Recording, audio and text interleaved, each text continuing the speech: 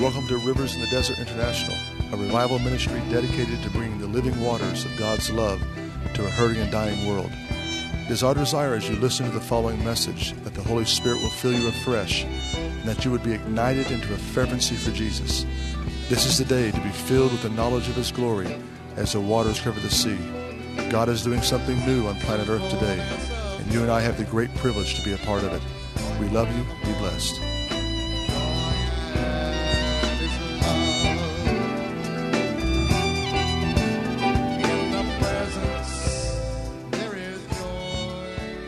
But God is an expert. He always shows up when it's the darkest. Hallelujah. And I'm really excited about Him. How about you? And so here I am in this college campus, and a couple football players began to pray. They began to get up every morning and pray for the atrocities and the sin that was all around and the debauchery. And God began to visit this campus. Hallelujah. And suddenly all types of athletes were getting born again. Demons were coming out. All types of wild manifestations of demons coming out of people in the dormitory. Hallelujah. And you would see, say, Pete, who was the center on the football team. Lord, help me speak English tonight, please. Hallelujah. Whew, I'm intoxicated. Yeah, thank you, Lord. So, where was I? Oh, yeah, the football player, Pete. And so Pete was, he was a pretty bad boy. And then you look at him the next day, and he's sitting there like, in charge of the Boy Scout Club. I mean, like, what happened to him? And I began to recognize athletes around me getting delivered, getting born again, coming back to the Lord. Hallelujah. And I did not know it, but the glory of God began to descend upon, hallelujah, the athletic dormitory. And so I remember we had just gotten back from the playoffs, and our soccer team had lost in the playoffs, and everybody was bummed out. And so, making a long story short, we had a party that was just a big crybaby party. Everybody was getting sauced. And anyway, and so I was going back to the dormitory that night. Somebody had to drive me back because I couldn't drive myself. I didn't even know where I left my truck that night. Anyway, long story short, I needed some help. Hallelujah. And so I got back to the dormitory, and I walked in and left the door open, and in case I had to go to the restroom. And suddenly the door opens up wider, and in walks in two football players. And some of you have heard the story, some of you haven't, but one was an offensive lineman. Hallelujah. Another one was a fullback. And they looked at me, and they said, "Scott, we've come here to tell you about Jesus." And I looked at them and said, "I'm Jewish. I don't believe in Jesus." And that didn't deter them at all. Hallelujah. And so they opened up the 4 spiritual laws track. You all ever heard of the 4 spiritual laws? Well, you've been around longer than I have. Hallelujah. The 4 spiritual laws. And you could tell they were a well-oiled, soul-winning machine. Hallelujah. And they began to tell me about Jesus. And then Frank's fingers were so big that he tried to turn to part 2, step 2, and he went to step 3 instead. And him and Steve started fighting with one another. And I felt more comfortable. It was kind of like the synagogue. Hallelujah. People were arguing with one another. But I tell you, as they began to talk to me, I felt a third person walk into the room that night. And he's here tonight. Hallelujah. You can call him Parakletos or Comforter, Ruach HaKodesh, whatever language you like to choose. But he's the most misunderstood person of the Godhead. It's the Spirit of the living God.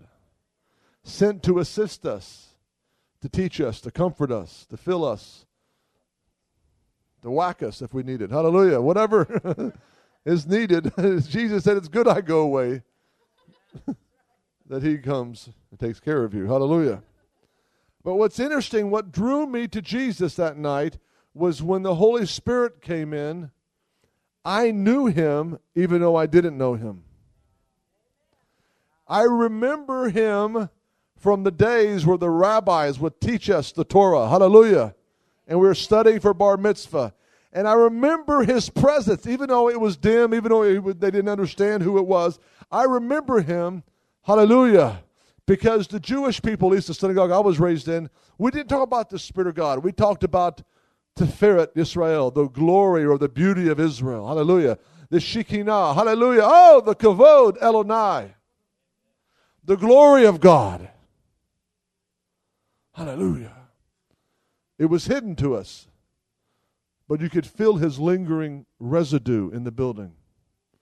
You know, you have a synagogue and the cantor get up and sing, Hine ma tovu ma naim, shebedachim gam yacham, la la la la, no no no no no no, and you would feel the glory of God.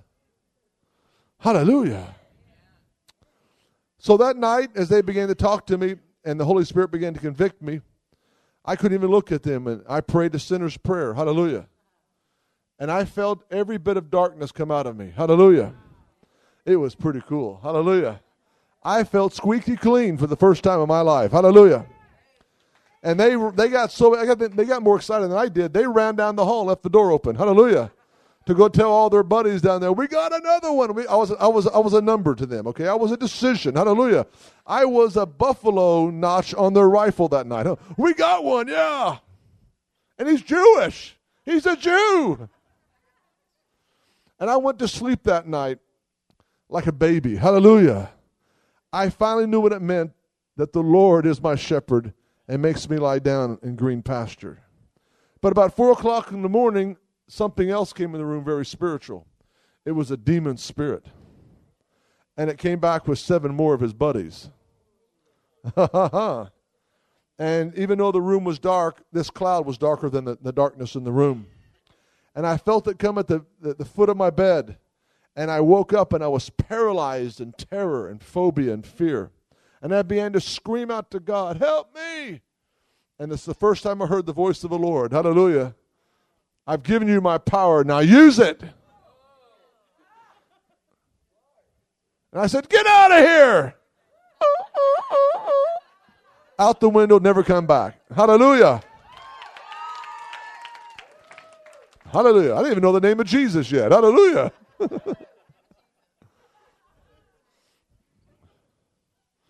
That's kind of my little hobby. I walk into places and I smell that same spirit. And the Lord sometimes says, get him, son. Get him. Get him. Oh.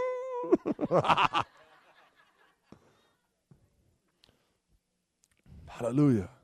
But what happened that semester was so many people got born again that there was an aura of the glory over that campus. There was more Christians in the cafeteria than unbelievers at one time.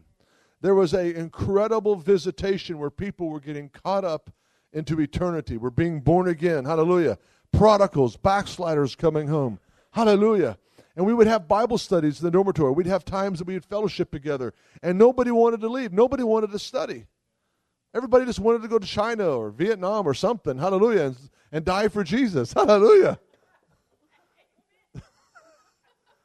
And we'd sing around and sing these songs, like, sing hallelujah to the Lord. And then the ladies would enter in. And we'd be like, oh, man, we're in heaven. Woo! Sing hallelujah. Remember those songs? Then somebody would come out with Kumbaya and kind of drop the anointing. We'd try to get back up. Okay, let's sing. I exalt thee. The sacrifice lamb has been slain. Anyway, all those old songs. They're still good, though. Hallelujah. We just thirsted for God. We thirsted for him. Hallelujah. And so I remember one night, I was with a bunch of the guys, and we were out in the back of my pickup truck worshiping God. And one of the guys had a guitar out, and we were singing some of those old good Baptist songs, And he was a Baptist-costal now, okay? He still kept his Baptist roots somewhat, but Baptist-costal. And he stopped his playing on the guitar, and we were all looking at a beautiful starry night that night. And he looked up at the stars, and he said, Jesus, give us a sign of when you're coming. And we're like, yeah. And then suddenly, a light began to move on the horizon. And we all saw it. Ooh, maybe it's an airplane. Maybe it's a Russian spy satellite. What is that thing? And then as we were watching it, within a nanosecond, it went right toward us and came over the top of the truck and stopped, and the whole field was lit up in light, and we all fall in the back of my truck shaking like leaves. You say, what happened? I don't know. But I've never been the same. Hallelujah.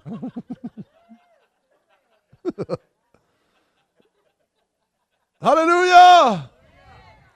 Something happened. Now, all I can say to you, say, well, what was that? I don't know. It only happened one other time. So I went back home, and I was out praying because my parents wouldn't let me pray in the house, you know. And my mom would invite me over for steaks when my dad was out of town on a lawsuit somewhere. So I'd come home, and nobody wanted to pray, and they didn't like when I prayed. They manifest devils when I pray. So I just get on my scuba tanks and sit in the bottom of my parents' 9-foot section of the pool. Hallelujah. Seriously, it was awesome. Hallelujah. And I would sit underwater and just worship God for about 30, 45 minutes.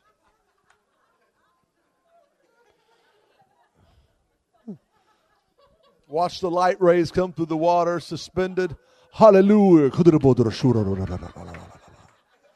And every once in a while, I'd see my mother walking around the edge of the pool. Like, what's he doing down there? Hallelujah. Amen. Yeah.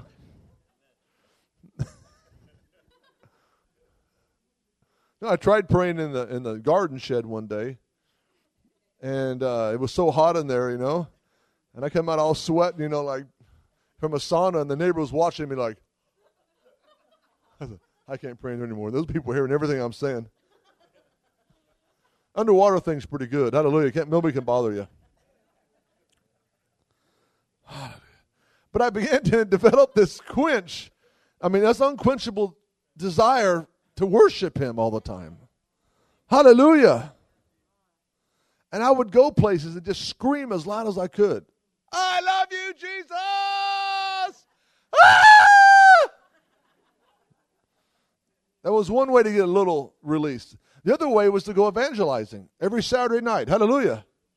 No matter how tired you were, no matter what was going on, all of a sudden you get the percolator start coming up. I have somebody for you to witness to tonight, son. Ooh, hallelujah. And so we started a team called Soul Patrol, and we went out and had track attacks.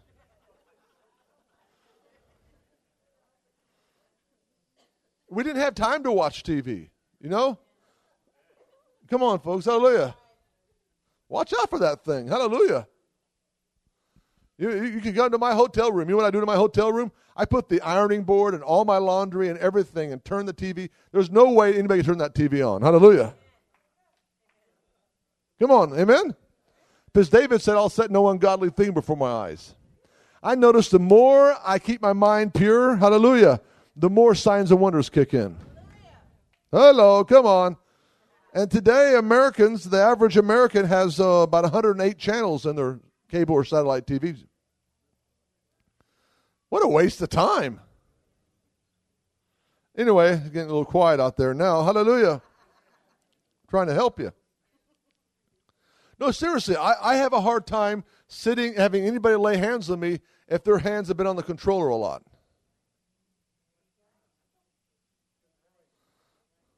Ladies, do your husbands a favor. Take the batteries out of the controller, throw it to the Labrador Retriever. Hallelujah. Amen. Hallelujah. Now, you know, we live in an entertainment society and all that stuff, and we think it's godly. It's not godly, folks. Entertainment enters into attain us. You are what you watch. But it's the truth. Come on, hallelujah. When are we going to wake up? If we would just go back to 1973, and we would be shocked, even the commercials today. But slowly by slowly, calloused by sin, come on, calloused, getting away a little more, a little more, a little more, a little more, a little more, come on, a little more, a little more, like a frog in a pot of water, slowly turning up the heat. I don't like devils getting in my brain. How about you? I like the sound of devils crunching under my feet. Hallelujah.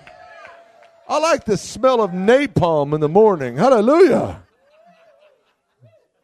And so I heard tonight as we were worshiping, the Lord says, I want a sacrifice. So let's look at Hebrews chapter 10. I'm still feeling a little hindrance out there. Some brake pads burning. So I mentioned cable TV. There we go. Satellite TV. Oh, yeah, I can smell those brake pads burning. Oh, yeah, you can. Oh, they don't want to be convicted, do they?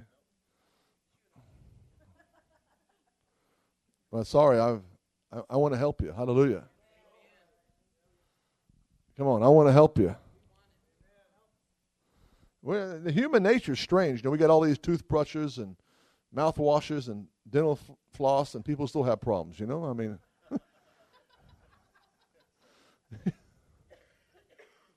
get all this exercise equipment in our garage and basement, still have problems, you know?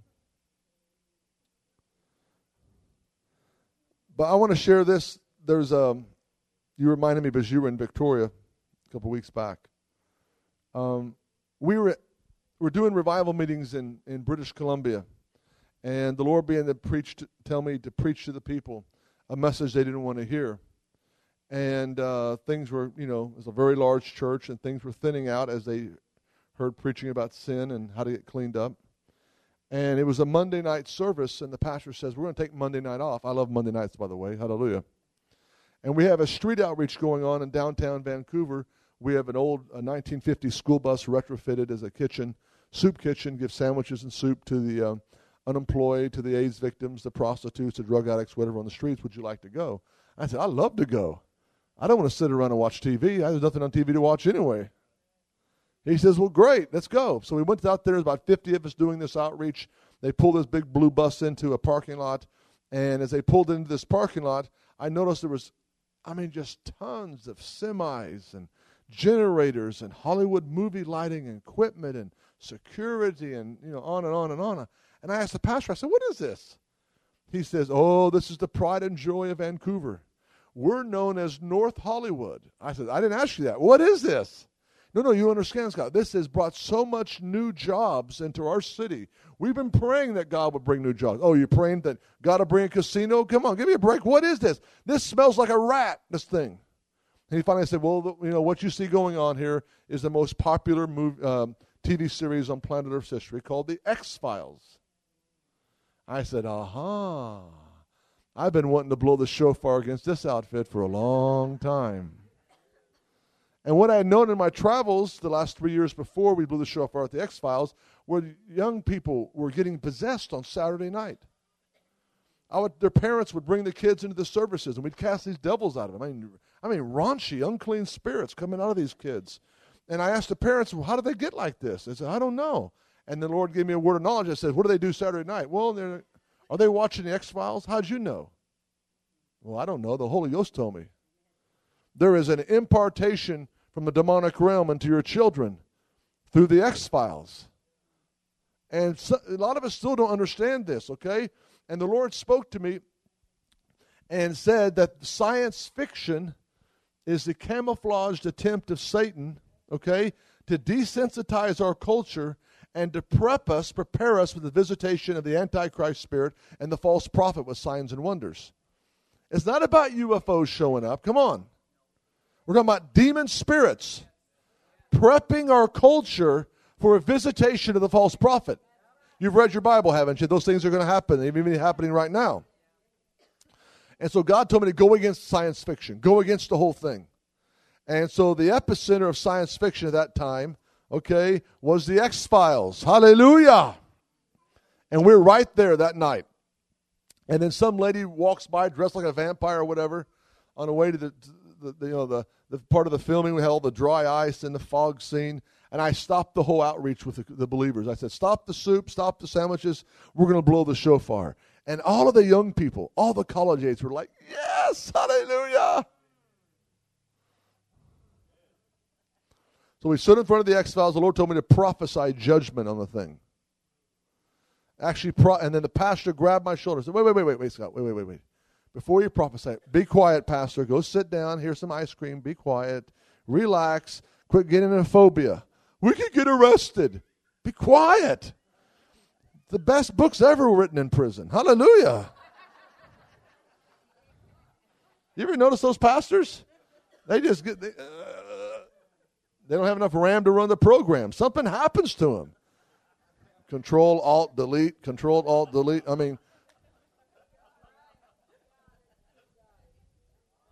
anyway, so he grabbed me again. Wait, before you blow the shofar, I just want to tell you that if you're going to prophesy judgment, you better know what's going on. The X-Files just signed another 5-year contract last week, and I said, please, somebody take him, give him his medication, take him home. I mean, please.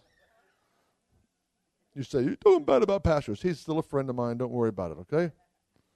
Now, you understand this pastor. The reason I'm giving him a hard time is because this pastor, when we're trying to have revival, and he tells me, will you please settle down? We're not ready to be so on fire. And then we go eat Chinese food, okay?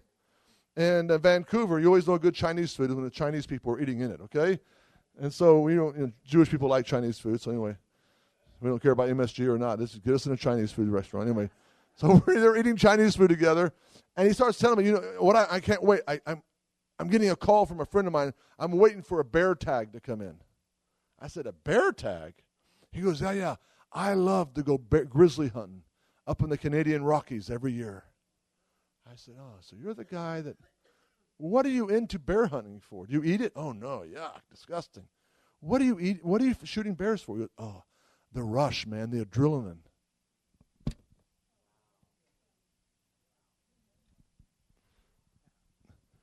Hello? I said, okay, Pastor, you mean to tell me that your biggest rush in life is hunting grizzlies, okay, living in the edge, but you have a hard time going out and blowing the shofar against the X-Files that's possessing young people worldwide? Where's the problem? Come on, where's the problem?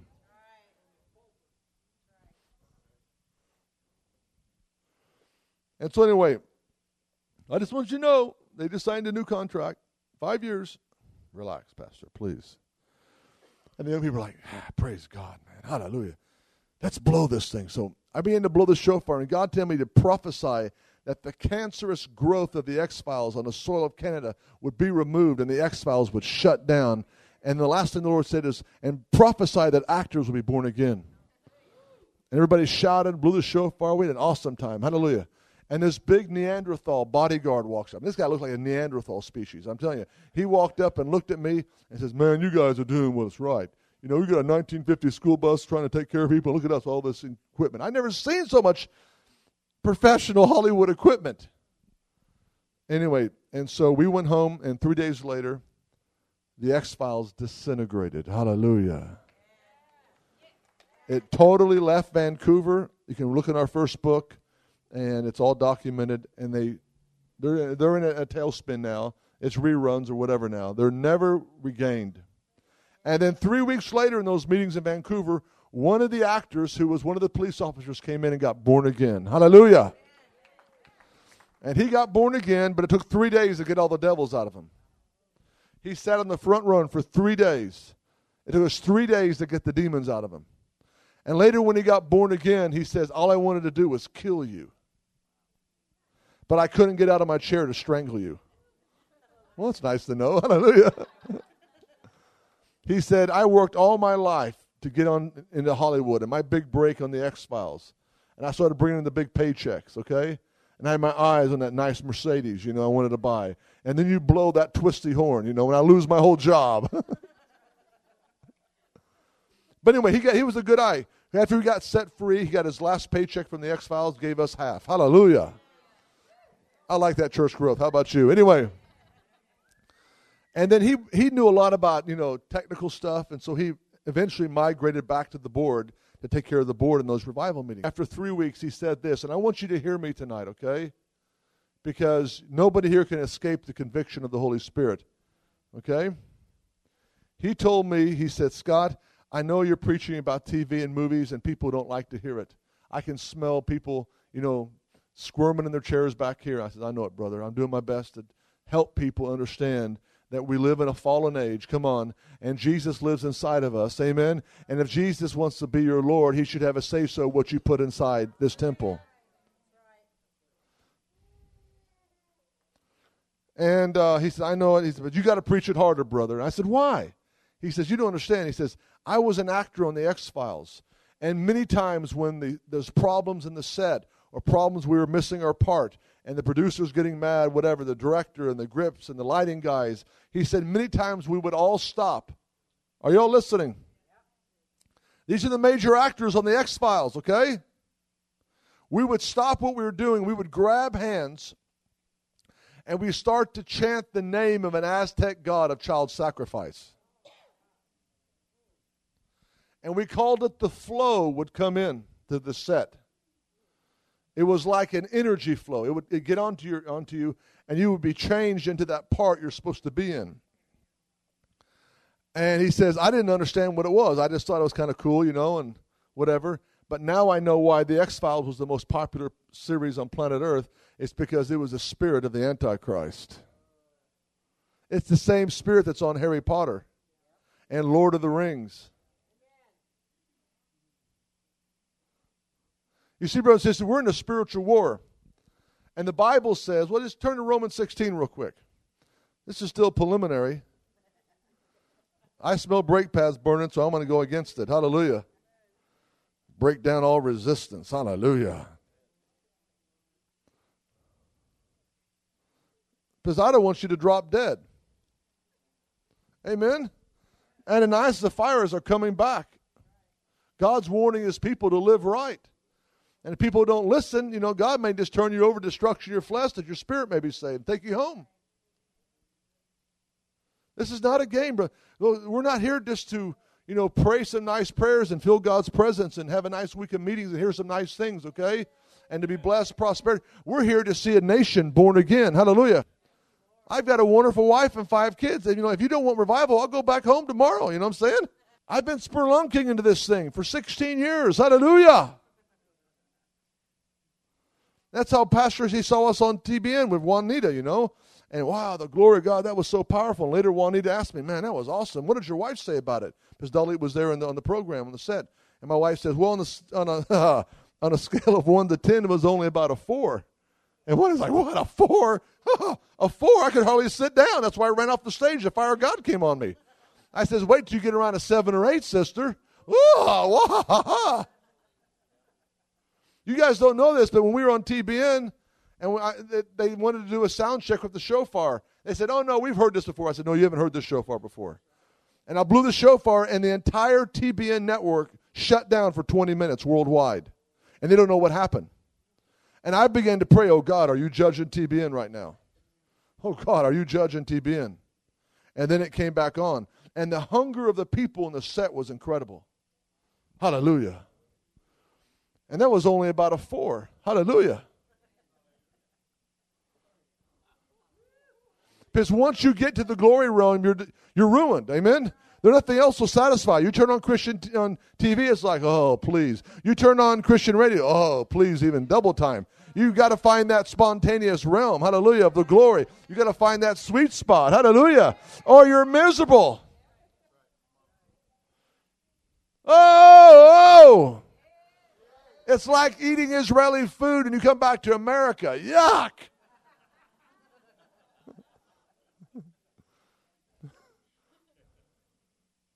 It's not the jet lag. It's coming back eating the food here. Oh, your body's like, what are you feeding me? You'll know when you go to Israel. You'll know. The food is awesome. Romans 16 and verse 18. It says, for such men are slaves, not of the Lord Jesus Christ, but of their own appetites. And by their smooth and flattering speech, they deceive the hearts of the unsuspecting. For the report of your obedience has reached to all. Therefore, I'm rejoicing over you. I want you to be wise in what is good and innocent in what is evil. And the God of Shalom will soon crush Satan under your feet.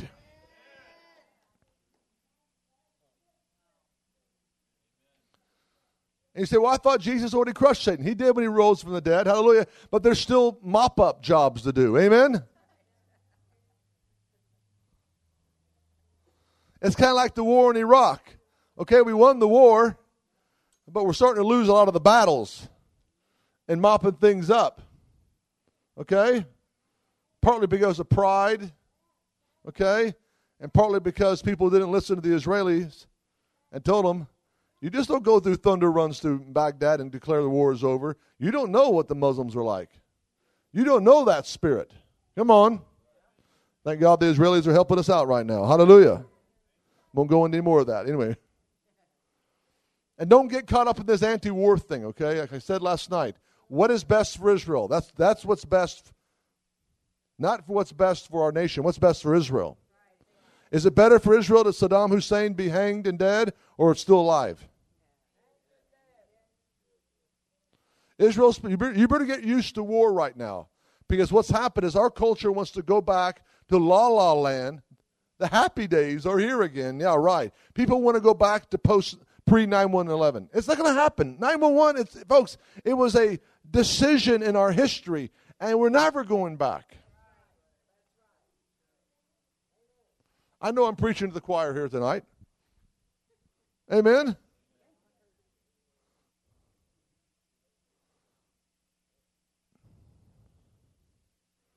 Don't you feel it 911 in your spirit? I could feel it. I could feel it in my spirit. Something's going on. You know, I just got back from Sweden. Sweden has opened up the doors to the Muslims. They say in Europe that in 10 years there'll be whole cities with a Muslim majority. And you're exactly right. When I came back to America, we landed in Atlanta, and I started looking at all the people. I said, man, we're next. Europe is caving in right now. We're next. And most Americans don't. They know this, but they keep on pushing it off. It's almost like, procrastinating about your doing your taxes or something. Everybody's just kind of pushing stuff off. Well, we can't push it off, because we as believers are the light. We're the salt in the earth right now. Amen? How many Christian ministries you know that are attacking terrorism? How many that are really preaching against Islam? Well, what are you going to do when you stand before a firing squad? They say, accept Allah or die. You'll say, Jesus is my Lord. Muhammad is a false prophet. Thus saith the Lord. Hallelujah.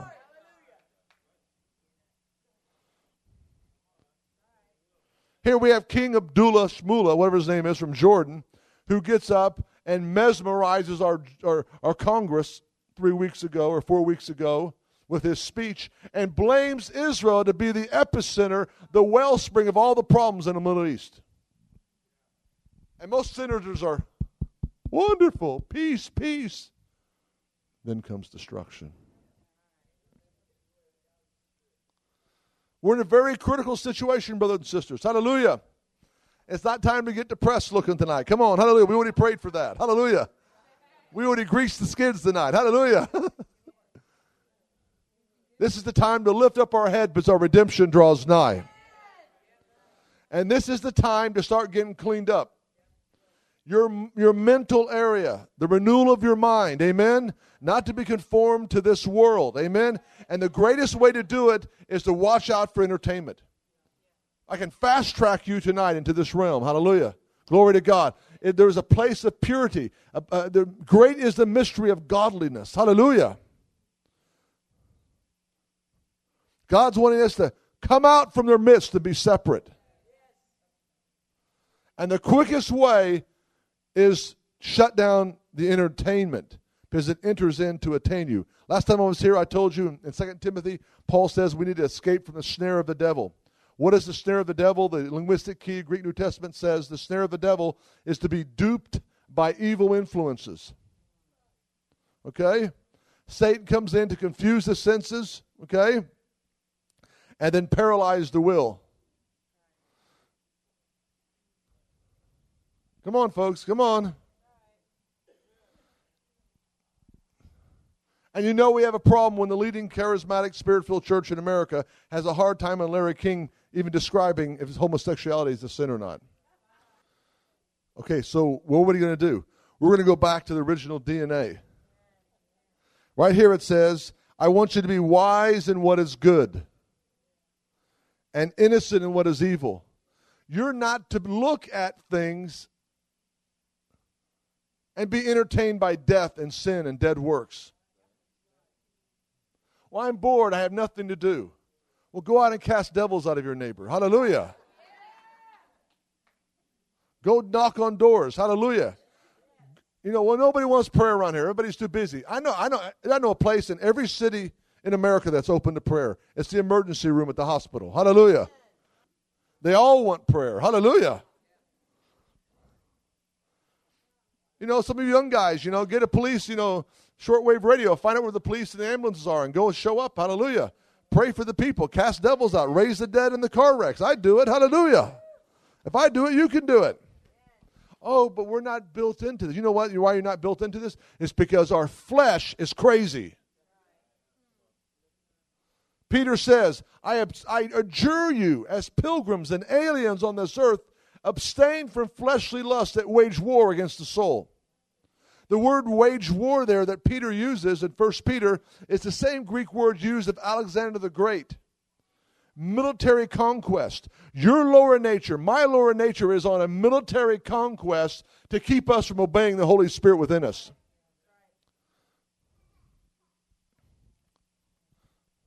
You say, so in Hebrew, God made our body and said, kitov, it's good. Everybody say, it's good. Our bodies are good. God made our bodies. Say kitov. Kitov. Say Shabbat Shalom. Shabbat Shalom. Gloria a Dios. Anyway.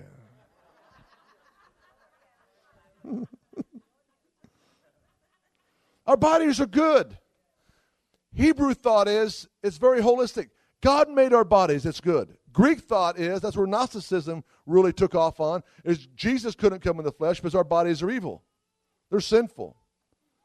Our bodies are good, okay? But within our bodies, since Adam and Eve was called the Yetzer Hara or the Yetzer HaTov. Say that, Yetzer Hara. It means the evil inclination. When we inherited the lawless act, okay? When death entered in, the wages of sin is death. In Hebrew, it's called the Yetzer Hara. It's the evil inclination or the good inclination. Inside of every human being is the war between the good and the bad. Okay? And whichever one you feed the most is the one that wins. Because Romans chapter 7, Paul says, well, I was this wretched man I am. I want to do what is right, but I find this other law in my members. That's the Yetzer Hara.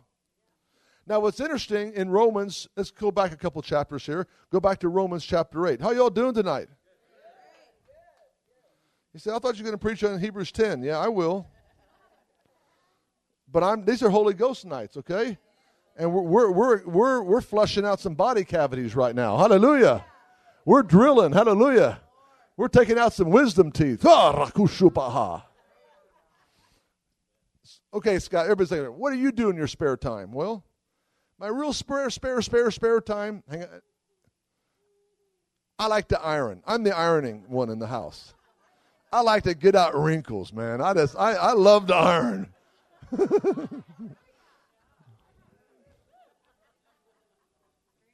I see my son. I said, take the shirt off. I'm going to iron it right now. Come on. Got some big wrinkles there. It's just my nature. I like to get wrinkles out. So, I can talk about don't preach, don't watch TV, don't do all these, and don't go to movies, but still not dealing with the issue. I'm dealing with the issue now, okay? We're going after the big stain, okay? I want you to drink some bottle of Holy Ghost Clorox right now, okay? Romans 8. It says here in verse 6, actually verse 5, Romans 8:5, for those who according to the flesh set their minds on the things of the flesh, and those according to the Spirit, the things of the Spirit. So, you're in the flesh if you watch TV too much. You can get your information, your news, whatever, weather report, and get off. Let's be honest about it, folks. What is on their thing that entertains us so much? Our flesh loves it. Well, I like to watch Christian TV. Yeah, right. Turn off. You need to fast from Christian TV, okay? Because most Christian TV I see, I won't say anything else.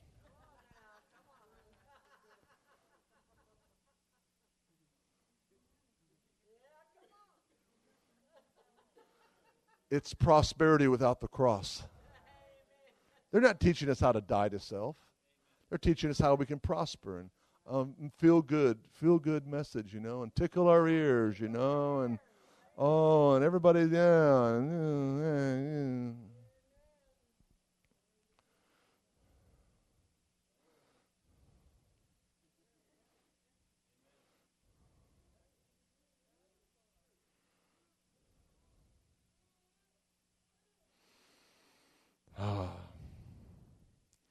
Maybe we need to do some shofar drive-bys. Any Christian TV stations around here?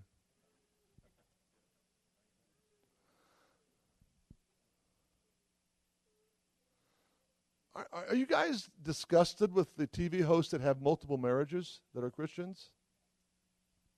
No? How about this side over here?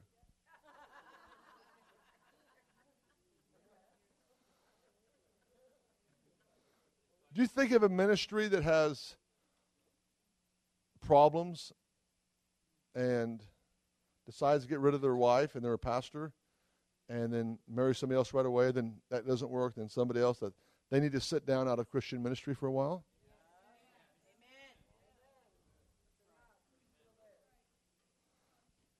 Do you think if somebody doesn't open up their financial books for an audit, that they ought to sit out of ministry for a while? I do.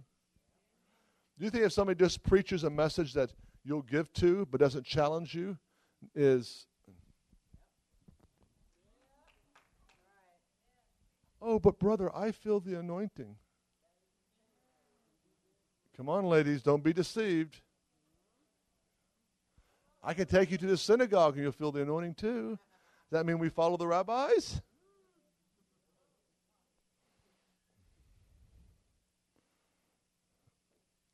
Romans 8, verse 6, the mindset of the flesh is death.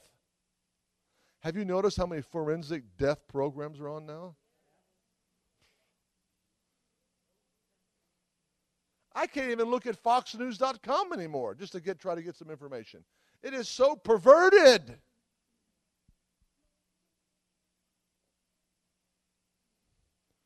We need to, how far is Hollywood? We need to do a shofar drive-by or something. Do a road trip on Monday.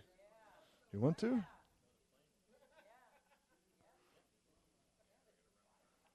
I'm really feeling my spirit. We need to do something.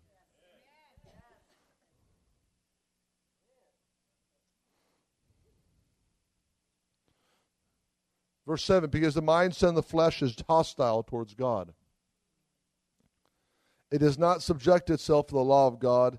It is not even able to do so. And those who are in the flesh cannot please God. Everybody here, we have a body. It doesn't mean you're in the flesh. The flesh is the Yetzer Hara, the evil inclination. Okay? Look at this. However, you're not in the flesh, but the Spirit, if indeed the Spirit of God dwells in you. But if anyone does not have the Spirit of Messiah, he does not belong to him. Now, verse 11. But if the Spirit of him who raised Jesus from the dead dwells in you, he who raised Christ from the dead will give life to your mortal bodies. Okay? Woo! To the Spirit which dwells in you. So then, brethren, we are under obligation not to the flesh to live according to the flesh. But if you according to the flesh live according to the flesh, you must die. But if by the Spirit, everybody say, by the Spirit, you're putting to death the deeds of the body, you will live. For all those who prophesy and speak in tongues are the sons of God. No. All those who are being led by the Spirit to put to death the lower nature, these are the sons and daughters of God.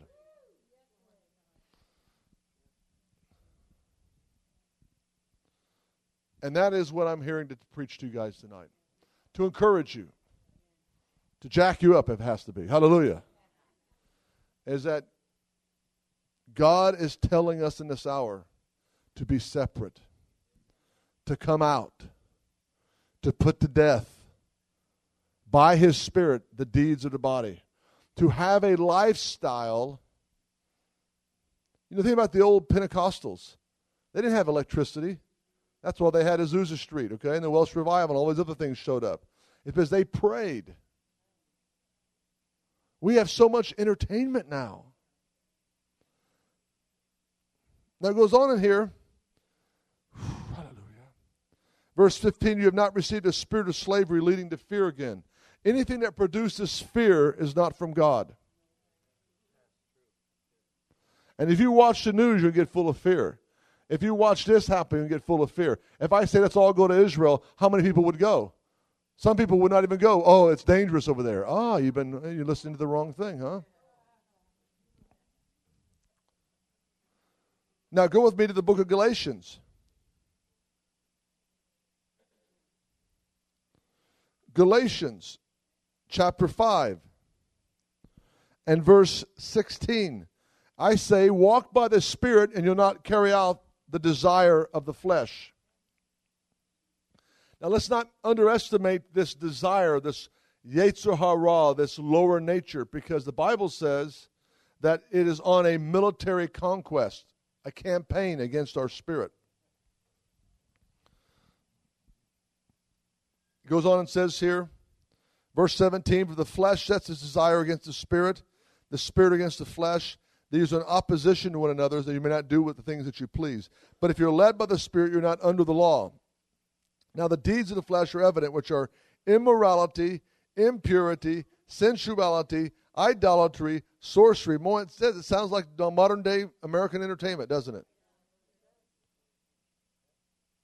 So why do we want devils to entertain us? I don't understand it.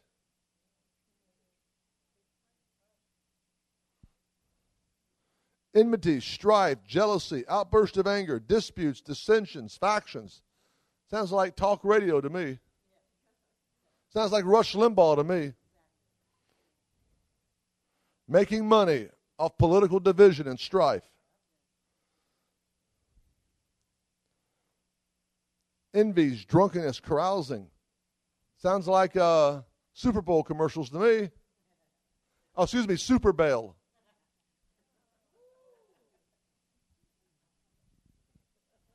So what are we going to do?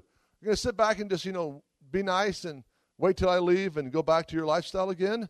Or do you really want to rise up and make a difference? Hallelujah. That's all he's looking for, is people that want to walk in the Spirit. And he'll do the rest. Now, go back to Hebrews 10 now.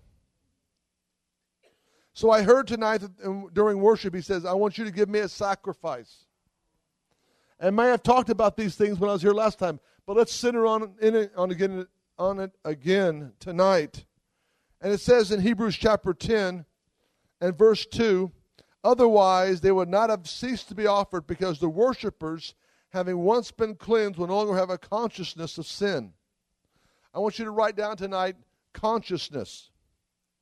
Now you'll notice when Paul was before a King Agrippa or Festus, or he was on trial for the faith of the fathers and the resurrection of the dead, one thing he said 3 times in the book of Acts was, I stand before you and God with a clean conscience. And I want tonight to get the windshield wiper going, hallelujah, and to clean your windshield and to tell you the most powerful weapon you possess to turn the tide of the battle against the flesh and the enemy is a clean conscience. Because if you go out and keep and totally do opposite what God's telling you tonight, what the Scriptures are telling you, and what I'm trying to exhort you on, okay, you'll come back into a knowledge of sin and a consciousness of sin. And it's going to take another worship service, another anointing, hallelujah, another word from heaven to break you free again, where you feel like you really are born again and you feel His presence again. The ebbs and flows of the Christian American life, okay? In and out of sin all the time, okay? And just think God is just some big sugar daddy. I'll come and confess my sins, okay? And I'll be forgiven, okay? And, I put on that worship tape until I feel good, okay? And, it's time to grow up, amen?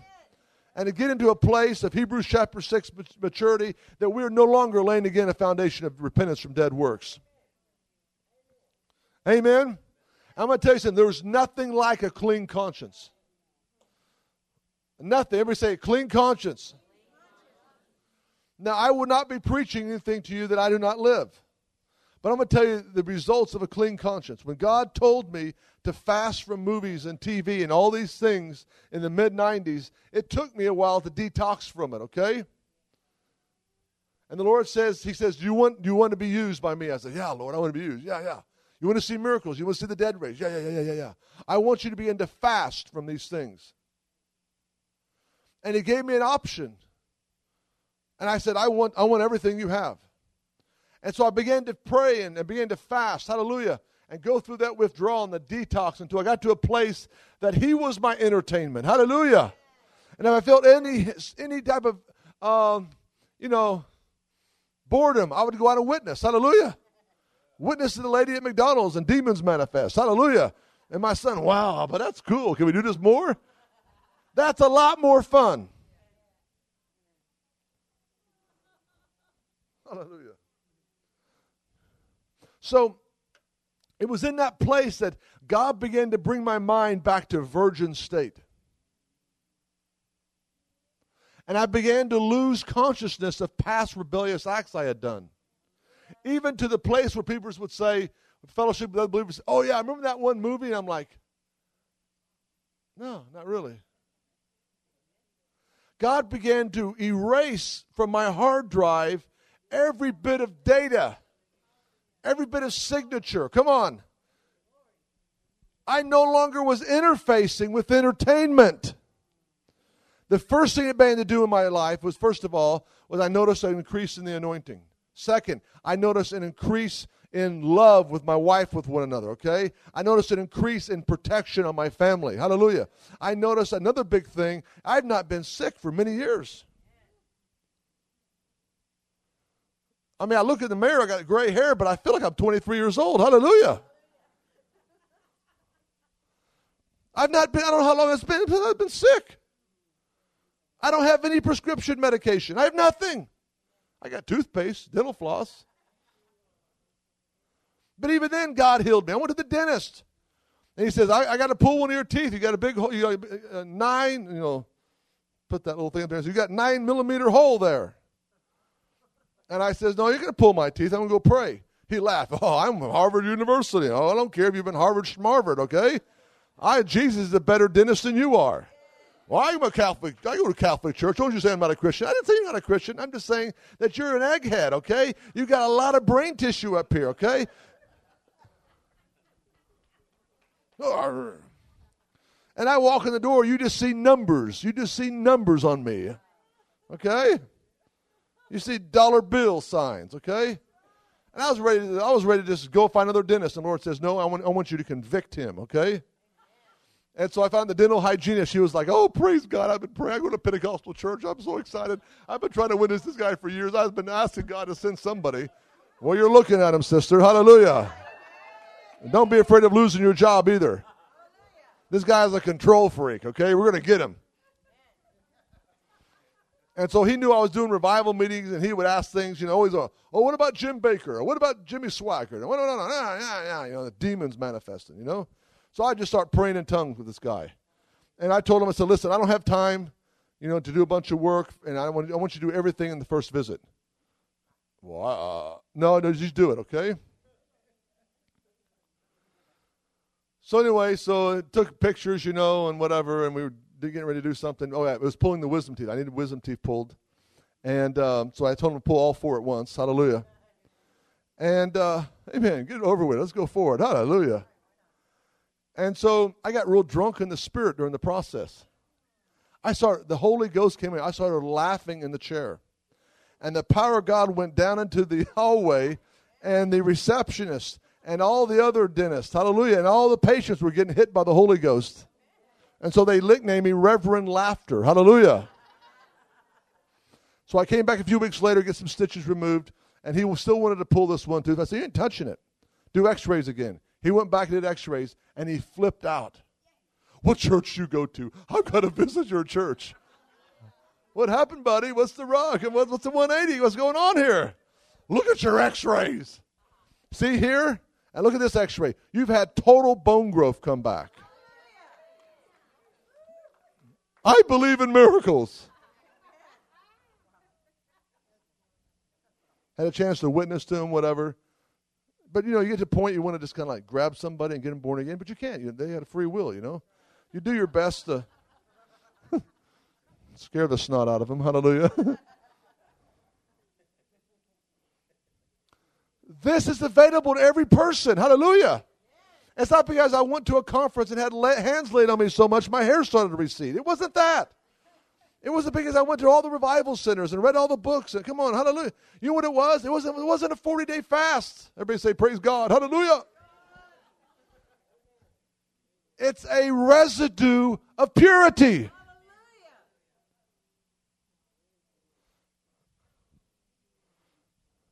A clean conscience. Hallelujah. One more, go to the scripture here. I know we're beating it hard. Come on, hallelujah. Well, we got to hear this stuff, folks. We're in war.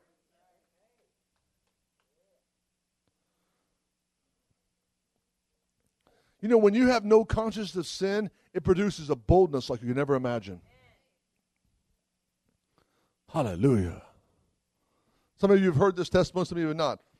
This summer we were in, let me back up because we need to pray about this week, about bin Laden and all this. I've been getting back in my spirit. We need to keep pressure on bin Laden. Hallelujah. Oh, Benny, we're coming after you. And let me just back up and tell you what happened. My wife, Dalit, she had a dream 3 or 4 years ago, I forget the exact date, of where bin Laden is. Where in Afghanistan, the Pakistan border, the name of the city, where in the city, everything. And she wrote the dream down, and she kept it, and we've been looking for somebody to share it with. Because last we heard it was at $25 million or $50 million reward. And there's still a bounty out there. Come on, hallelujah. And I thought, man, that's what we need. Hallelujah. We could really do some damage to the kingdom of darkness. $50 million. How about you? And so she's kept it real close, and we're trying to find out who to talk to. And so one day we were, it was a year ago this month. Or a year ago last month. Anyway. We're in Atlanta, and Dalit has this rush. I got to go shopping. Is this God? No, I just feel like we got to go downtown and go shopping. Okay, let's go. So we went shopping, and we pull into the shopping center, and there's all these Secret Service black Suburbans, you know, and there's snipers on the roof. And we go, it feels like Israel here. What's going on, you know? And most people get scared. We're like, praise God, something's going on. So we walk up, and everybody's, you walk into the store, and people act like they're shopping, and they got these little clear wires up behind their ear, and they're talking into their hands, and it's kind of fun to look to see who's who, And so Dalit goes upstairs to the women's section and returns something, and I'm talking to this guy, and suddenly all these people walk by real quick, and you can tell somebody important was in the middle of them, and the guy says, "Oh, look, man, it's Condoleezza Rice, the Secretary of State." And so she goes on, and so Dalit comes down a few minutes later and says, "Okay, let's go now." I said, "Guess what?" I goes, "Condoleezza Rice is here." "Oh, I've heard that name. Who is she?" I said, It's the Secretary of State." "Oh, George Bush's personal secretary?" I said, "No, honey, it's not like Israel. It's different. Secretary of State does not do, Word, okay? Does not do Lotus. Does not take notes. It's different here, okay?" "Oh, you know what? I got to tell her about my dream about bin Laden." I said, "Now? Right now, let's do it." I said, "Let me have she's wearing a long trench coat and 2 big bags, okay?" I said, "Let me have your coat." "No, I'm fine. It's okay." "No, honey, you can't walk up here with that coat on." And so, we're kind of like, having a discussion. "Give me the coat." People looking around. No, it's okay. Okay. So we run upstairs to the women's section, and we can't find her up there. And I'm in the women's section, and I have a word of knowledge from heaven. It came inside of me. It was so loud. And the Lord says, "She's not in the women's section. She's downstairs in the shoe department." Of course, that's where Condoleezza is, in the shoe department, of course. So we go up to the shoe department, and I'm walking up, and all of a sudden, all the Secret Service come toward me and look at me like, "You ain't going in here." They kind of smile and have that look, And I said, "Honey," she goes, "It's okay. I may have your bags." "No, it's okay." And she walks up with the bags and a trench coat, and all the Secret Service part like the Red Sea. "Oh, come on, ma'am, come on." I'm like, and then she walks up to Condoleezza Rice, and they start talking as though they're best friends from high school. I'm watching all this like,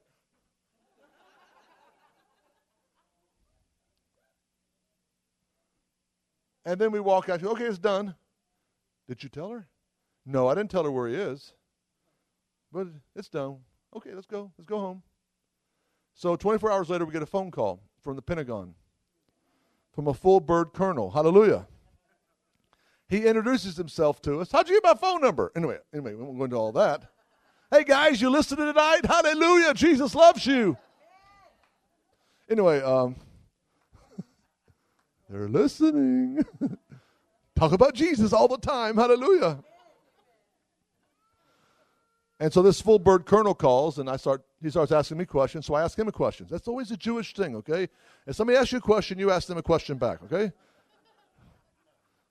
And so anyway, after a while we get talking and find out that he is in charge of the unit at that time tracking and trying to find bin Laden. And he's leaving in 24 hours for Afghanistan. And we got talking a little more. Hallelujah. And so we talked for 3 hours.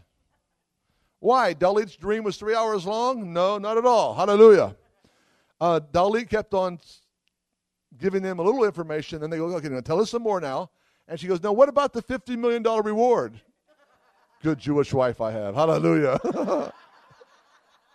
And so the guy get frustrated. He come another different angle. And Dalit just like, okay, coming around this door now. And it was so funny. I wish I had tape recorded the message. So finally, after 3 hours, they agreed. Okay, and we got it notarized, and we got an agreement, that if he is found at this location, that we would have money wired to our account. I'm sorry. So anyway, I haven't talked to this guy for a long time, and so we went, as you know, this last summer in July, Israel started having massive Hezbollah rockets attacks, Katyushas, okay, upon their northern border. And we said, we got to go help them. Hallelujah. Because what I heard in the first battle report is that the Hezbollah soldiers were coming up out of nowhere, were appearing kind of like, Iwo Jima, Guadalcanal, where the Japanese would hide. Real tremendous guerrilla warfare. And so Israeli soldiers were up against these guerrilla warfare tactics of the Hezbollah. But what caught my attention in one of the reports on DEPCA files was one of the Israeli officers said, they came out of nowhere and they fought against us like lions. We have never encountered ever an enemy in Israel's history that fought like that. And I knew right away they were demons. I knew it. Are you all with me tonight? Come on. People can be so possessed they can disappear and reappear somewhere else. People can have supernatural strength, break chains like the demon of the Gadarene demoniac. Are you with me tonight? I see them on the streets all the time. People with supernatural strength, multiple personalities, okay? And I have an African friend. He says, the witch doctors would appear as a cat, and disappear and come back somewhere else, like a moose. I mean, not a moose, but a lion or a black panther or something. He said, we see it all the time. You Americans don't believe this stuff. Yeah, we believe it, brother. We just watch it on TV, That's why we like to watch it. We pay for all this stuff, So I knew in my spirit that the Hezbollah were moving in the spirit of the underworld. Because the Gadarene demoniac who had a legion of demons that nobody could, control, it's just a half a day's walk to Lebanon. It's not very far, the Gadarene area, okay? So that same spirit is there. And then the next report I heard was that they captured one of the Hezbollah officers. And as they interrogated him, they found out that he's a young man. He was taken by the Hezbollah to Iran to be trained. And to become an officer in the Hezbollah, he went through a certain initiation, and he called it a brainwashing ceremony.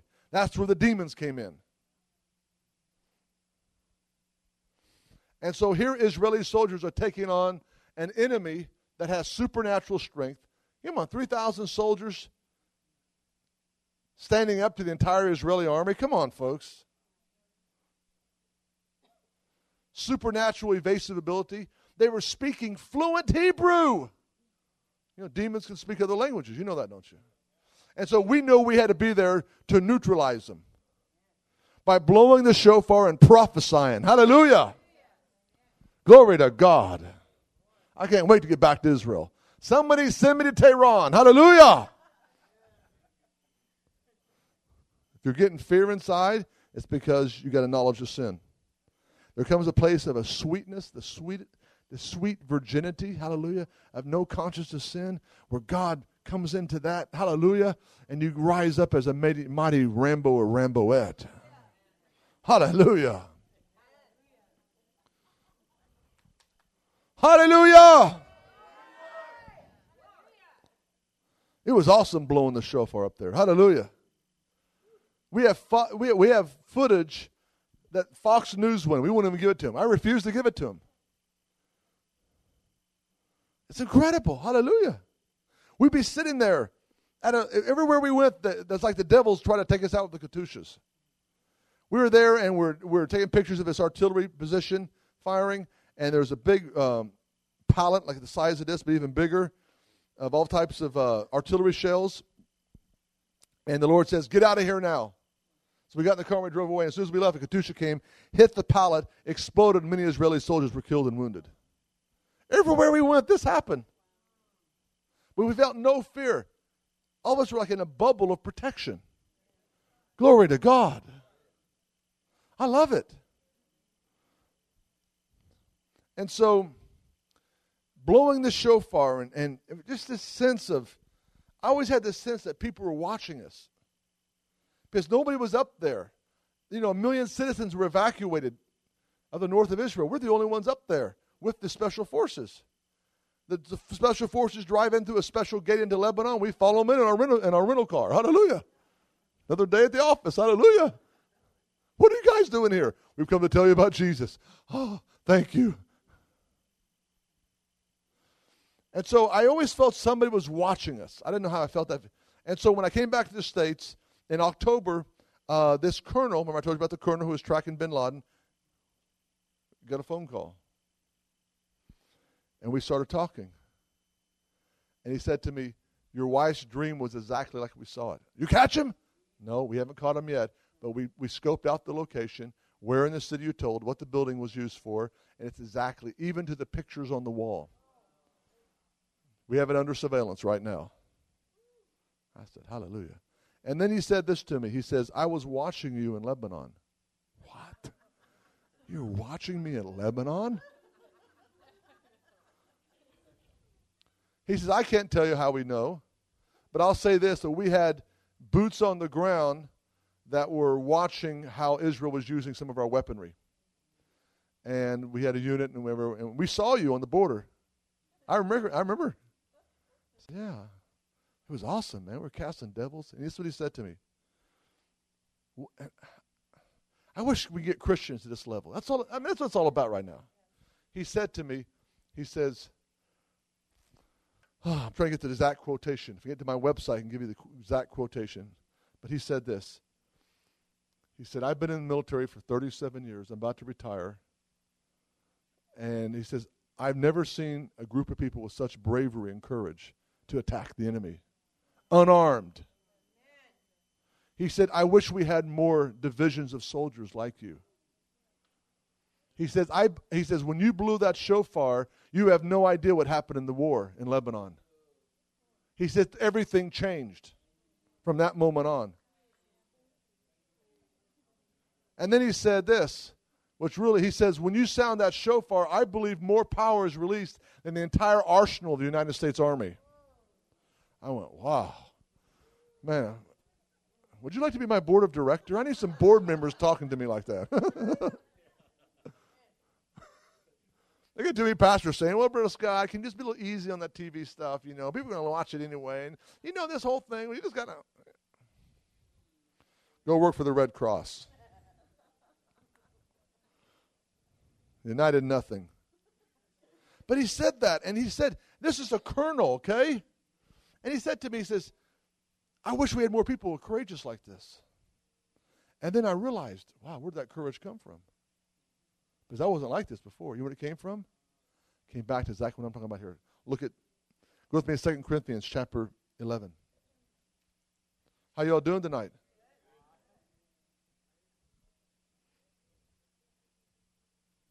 I I want to see warriors raised up. Oh, Benny, we're coming after you.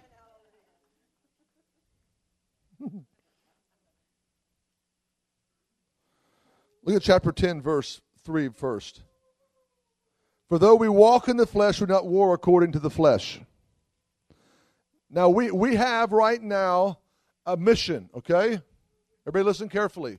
An Israeli sat next to me on the airplane coming back from Sweden, and he told me, we all know this, but to hear it from his mouth, and he was in a secret unit, and we didn't talk about it too much, but he said this. He said, listen, the number one problem facing Israel and the world today is not Iran. It's not the people of Iran. It is the spiritual leaders of Iran. And I said, you got exactly right. Prince of Persia. What? The prince of Persia that took on Daniel. Come on. Remember that? That same prince wants to bring another Holocaust to the Jewish people. And America's next. And our military, our intelligence, our CIA, I don't know where they've been, okay? Come on, folks. It's like our nation is being humbled by a shadowy band of serial killers that call themselves Muslims. Terrorists, okay? Why can't we take this out? Because it's a spiritual war. This is not a conventional warfare. Come on, are you with me? This is an asymmetrical war in the spirit by people that at any time can become demon-possessed. A sleeper cell is not necessarily somebody that's being trained that can attack, okay? A sleeper cell really is a Muslim man from Pakistan who owns a gas station down the street, okay? And been here all of his life, so to speak, and raised his kids, suddenly starts getting angry, okay? And starts to visit some website on the web, okay? And that spirit enters into him, and he becomes a terrorist overnight, okay? It is a demon spirit. And you and I have power over it. And what are we doing about it? You can't cast them out because they're going to say to you, hey, Jesus we know and Paul we know, we don't know you. You got to get to a place that you're not walking in the flesh. Hey, we all live in a body, okay? But you're letting the Holy Ghost take over and you're living a lifestyle of death to self. And it says here, verse 4, the weapons of our warfare are not of the flesh, but divinely powerful for the destruction of fortresses. The Greek word for fortress here in the Septuagint is used in the Egyptian papyri of prison camps. Hallelujah. We're called to go in and break people out of prison camps. Oh! Now the next word here, verse 5, we're destroying speculations and every lofty thing raised up against the knowledge of God. So we see here that the main strongholds in California are not the satanic headquarters somewhere. The main strongholds is in people's minds. And through the Word of God, we get people to start thinking different, hallelujah, and flushing out the enemy's strongholds, people can rise up. It's that simple. It really is. It's that simple.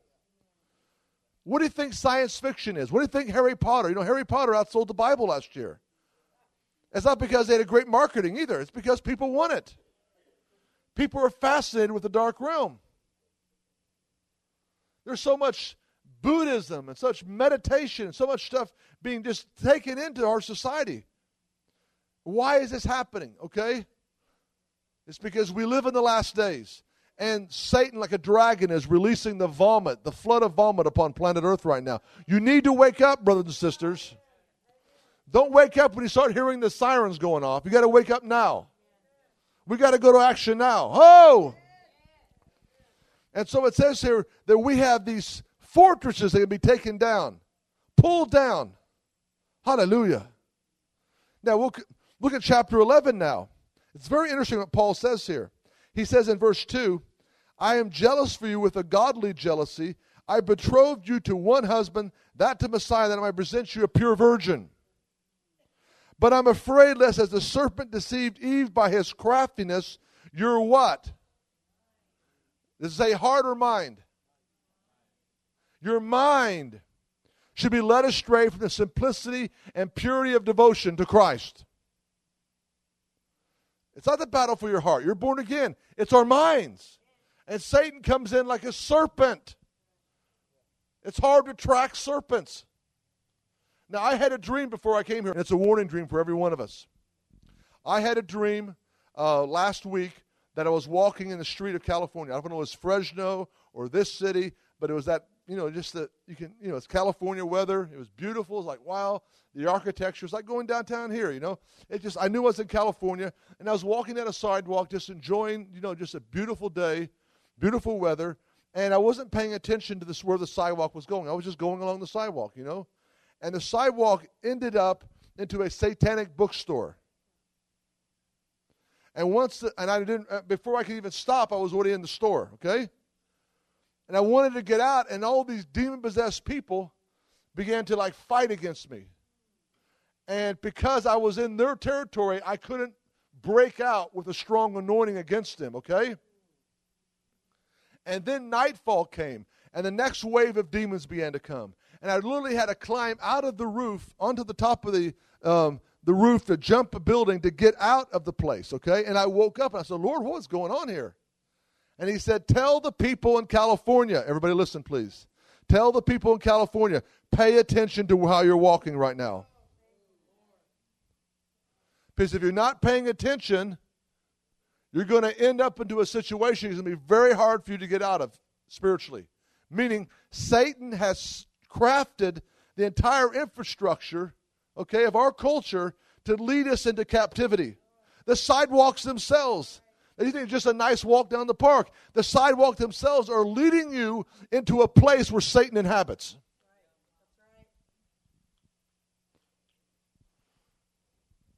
And we got to jump the curb. Hallelujah. That was a warning, okay? And I don't have all the interpretation to it. Maybe we'll go blow the shofar and I'll see that place. Hallelujah.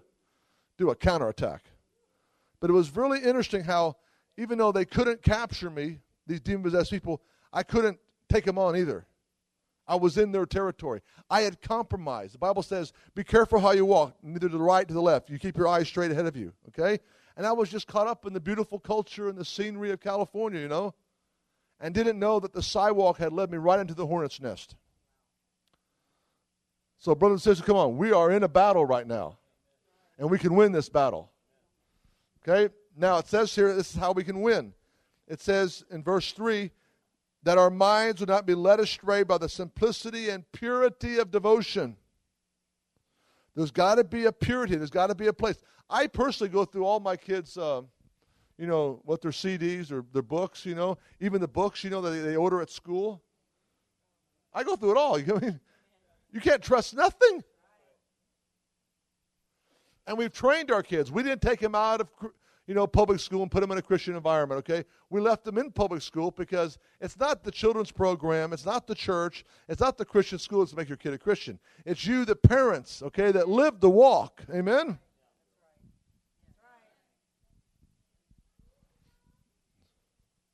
So they're doing good, and they know the difference between a devil and a religious devil. Hallelujah. They know the difference between a camouflage Christian and a real Christian, okay? But again, the thing is that there's almost like a heightened attack for the minds of our children. Harry Potter is nothing more than Satan's organized. It's not even camouflage. It's a blatant attack to disciple the generation into witchcraft and sorcery. That's what it is. So we've got to rise up against it. Amen?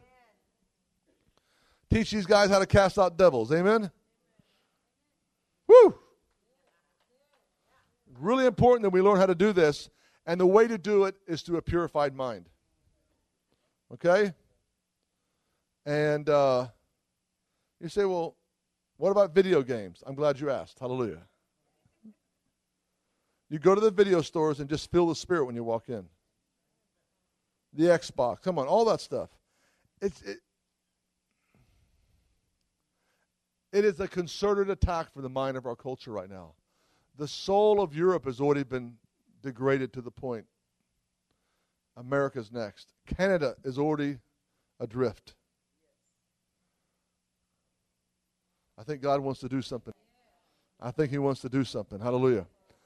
Woo, how y'all doing tonight? Go to Luke now. Let me show you something else about demon warfare, casting out devils. Now, we're not looking for devils behind every bush, but we are we are definitely not backing down from any devils. Now look at verse 17 of chapter 10 as we start to wind up tonight, okay? I didn't even get to Hebrews 10 yet. I really want to preach on Hebrews 10, but we got too many people watching TV. We got to get them delivered first. I love you. You love me. Come on, you go to the dentist office and he does this. You don't get up and punch him in the mouth. You actually pay him to do what he's doing, right? You go to the doctor and get that wart burned off, and you don't get all mad and sue him. So why can't you come to church and get corrected? I want to come to church, and I want somebody speaking in my life where I have a blind spot. I mean, I want to be prepared for battle. Hallelujah. I already know God loves me. Hallelujah. I already know John 3:16 by heart. Hallelujah. But I want to hear a word from heaven. Hallelujah. To keep me on course. Now, Luke chapter 10 is a very fascinating account because Jesus said, send out the 70 even before he rose from the dead and gave him authority over demons. Amen? To heal the sick, raise the dead, all those good things, right? Now, it says here in verse 17, the 70 returned with what? Joy. You know why there's not more deliverance going on in churches? Because people are not doing it the right way. They're getting slimed. And they're like, ooh, I don't want to be involved in that again. I felt so bad for 3 days after that demons came out of that person. And plus they threw up all that green pea soup on our carpet. Okay, first of all, the reason they threw up the green pea soup is because you let them. And second, the reason you feel slimed is because they got entry into you, okay? When you do demons and deliverance, you should have great joy.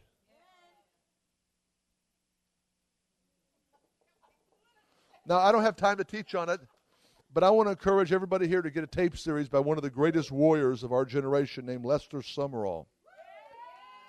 Lester Sumrall has an awesome tape series that he came to when I was at Bible school, and he taught a whole week on demons and deliverance. Now, if you know, he used to travel with Howard Carter in the early years, and they used to travel around the world teaching on just the gifts of the Spirit. And everywhere he went, these demons would manifest out of people. In Asia and China and the Philippines, amazing stories, okay?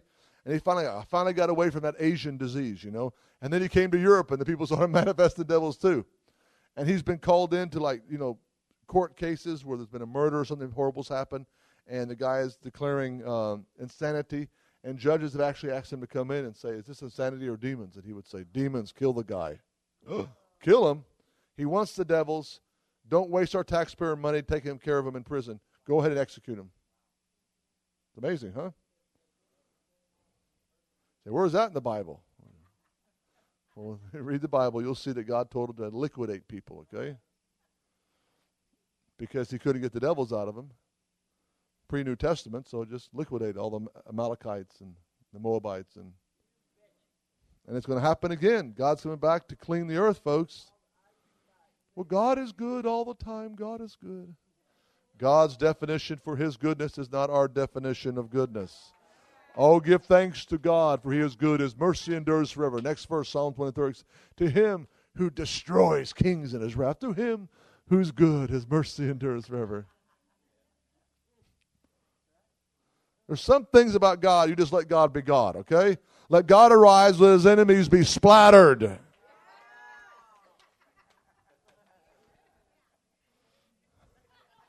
Scattered. Let's key in on this verse now. Okay, verse 17. And the 70 returned with joy, saying, Lord, even the demons are subject to us in your name. This is pre-resurrection. Okay? And he said to them, I was watching Satan fall from heaven like lightning. Behold, I give you authority to tread upon serpents and scorpions, to over all the power of the enemy, and nothing shall injure you. Now, it's interesting here that I've always thought that when they came back with joy and Jesus said, I was watching Satan fall from heaven like lightning, I always, your minds are our minds sometimes are just so stupid, It's like, I always pictured how Goliath and what it looked like when David killed Goliath. And then I went to Israel and realized, man, my mind has been playing tricks on me. This field is not the field. When you go to Israel, you're going to have to reread your Bible, by the way. I didn't tell you all that. Because you have a picture of this is what Galilee looks like, and this is where Jesus cast out devils, and this is where Jesus walked in the water, and this is where, this happened. This is where Joshua called the sun to stand still. And you get there and you see it and you're like, oh, Brother Scott, are you depressed? You okay? My Sunday school teacher lied to me. All those pictures of Israel are all lies. All those imaginations, all those. No, you got to go to the Bible, man. The Bible land and see what it's like.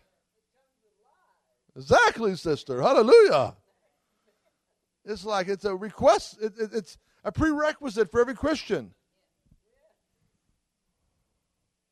Well, Brother Scott, don't brother me. Come on, hallelujah. Go with us. Now, I always thought eons ago that when Jesus saw these guys casting out devils, and he said to them, I was watching Satan fall from heaven like lightning, that eons ago, that somewhere in the rebellion in heaven, and Satan, the dragon, swept his tail and swept a third of the angels with him, and they went down to earth, that he fell from the earth like lightning, and that happened, whenever. But then I was reading the linguistic key to the Greek New Testament and saw that the verb exchange here is not in the past tense.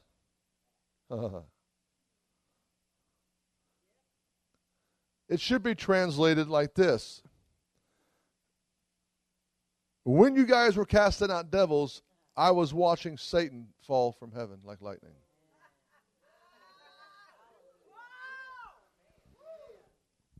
Linguistic key actually says, one commentator says, every expulsion of demons means a fall of Satan. Meaning every time a leper is healed, every time somebody's raised from the dead, every time you go into a house and speak shalom to it, peace to it, hallelujah, and your peace stays there. Every time you heal the sick, come on folks, hallelujah. Satan's infrastructure is falling.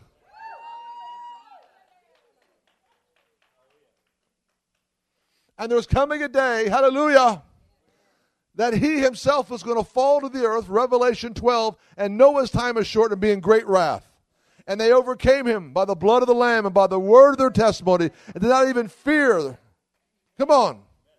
They didn't even love their life unto death. This is what we're moving into as we pray, as we cast out devils. Come on. As we move in the Spirit. Satan's infrastructure over this city begins to collapse. Until eventually the head honcho, hallelujah, gloria a Dios, implodes, okay? And that's when martyrdom starts kicking in. Because he knows his time is short. Hallelujah.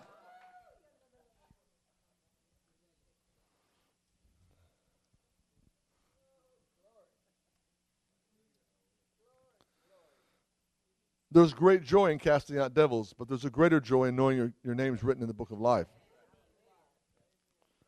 Hallelujah. Now, Hebrews chapter 10. Hebrews 10 and verse 2. Otherwise, they would not have ceased to be offered, because the worshipers, having once been cleansed, would no longer have a conscience of sin. But in those sacrifices, there is a reminder of sins year by year. It's impossible for the blood of bulls and goats to take away sin. Therefore, when he comes to the world, he says, sacrifice and offerings thou hast not desired, but a body thou hast prepared for me. And everybody underline or write in your notepad the word body. Because the word body is not in the original Hebrew. It's put there by the Septuagint translation. I'll show you why in just a moment. Verse 6, it says, in whole burnt offerings and sacrifices for sin, thou hast taken no pleasure. It's almost like the Catholic Church lets people do the Mardi Gras and do all these things, okay, to keep them in a perpetual state of always consciousness of sin. You know, religious leaders will control you by always reminding you of your past. Come on, folks. God says, behold, I make all things new. Though your sins be red as scarlet, they should be white as snow. Hallelujah! When the devil or any person has the devil in and reminds you of your past, start reminding them of their future. Hallelujah. Start reading Revelation 19 to him. Okay. But there's more than just being forgiven, okay? A very powerful principle here. If you notice, connected with this principle is the ultimate battle, and verse 13 is the ultimate battle. It's saying that Jesus, from that time onward, is waiting until his enemies be made a footstool for his feet.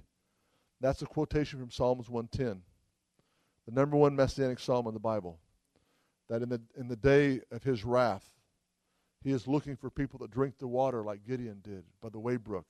His people will volunteer freely in the day of his army, his power. Hallelujah. He's waiting for his enemies to be put under his feet. Now, remember we talked about Romans earlier, that if your mind is clean, okay, you're innocent in what is evil, and wise in what is good, that the God of peace shall crush Satan under your feet. There's still a crushing process Jesus wants to do. He still wants to take his enemies and put them under his feet, which we are his feet, okay? So it's connected here with a sacrifice. What is this sacrifice? First of all, it has to do with the blood of Jesus and cleansing our consciousness, not just being forgiven to go to heaven, our consciousness to be cleansed from sin. You don't need to drink wine. There is no high like the Most High. There is no high like living clean. Hallelujah. It's so much fun. Glory to God. Now it says in verse 5, sacrifice and offerings thou hast not desired, but a body thou hast prepared for me. Go with me to the original quotation, which is Psalms 40. And we're going to see something tonight that is a sacrifice that God wants. When you come tomorrow, please bring your Bible, okay? You do not go into battle without your M16, amen?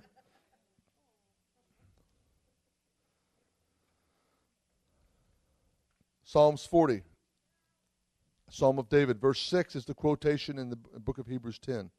Sacrifice and meal offerings thou hast not desired. What has happened? Read it. Exactly. My ears thou hast opened. The actual Hebrew is my ears thou hast excavated or pierced. So why does the Hebrew by David say, my ears you excavated or pierced? Okay? But why does the Septuagint translating this translation say body instead of ears? Because the writers of the Septuagint understood what David was saying by the Spirit. When God has your hearing excavated, he has your whole body. What's the first commandment, brothers and sisters? Good.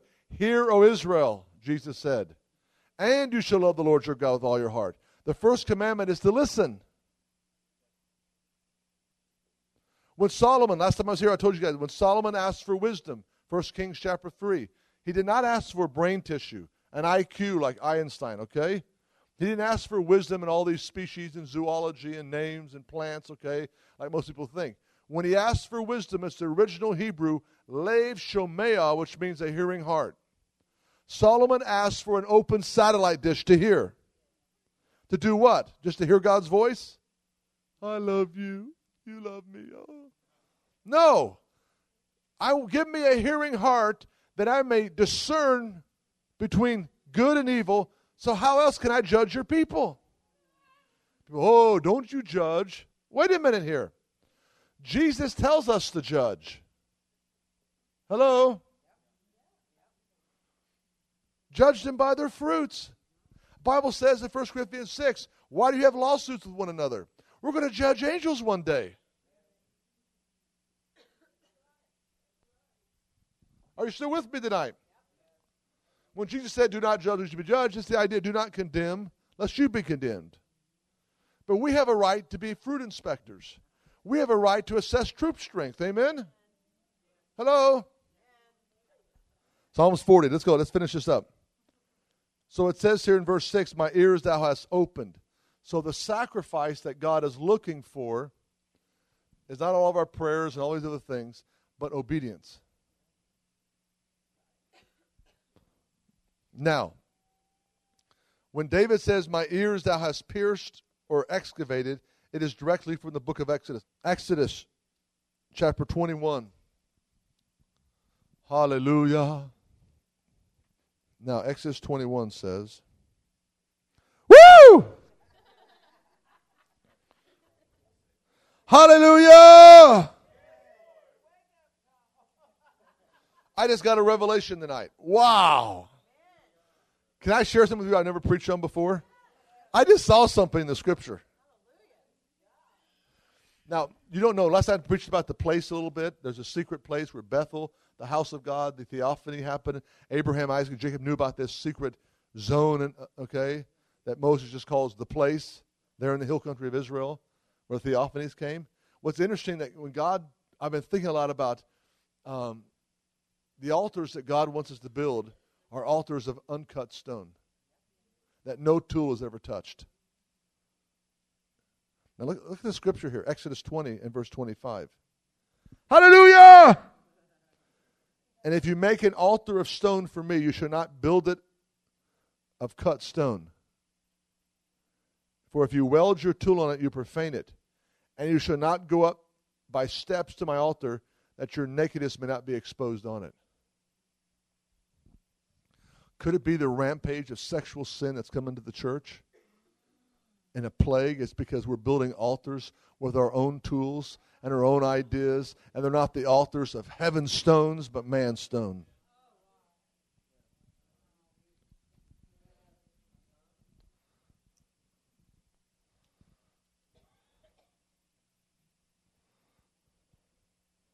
Oh, it happens all the time. You find an area where there's, people have an upper standard of living, and you go in and get demographic survey, okay, socioeconomic. Okay, we're going to release a couple from our church to go plant a church there, okay, and they start a church in a school, and it gets growing. They get everybody busy from the cradle to the grave, and start a Christian school and a Christian university, and suddenly have, a few hundred people, whatever, and things just fall apart because they built a church based on what man wanted, and it was not true altar of God.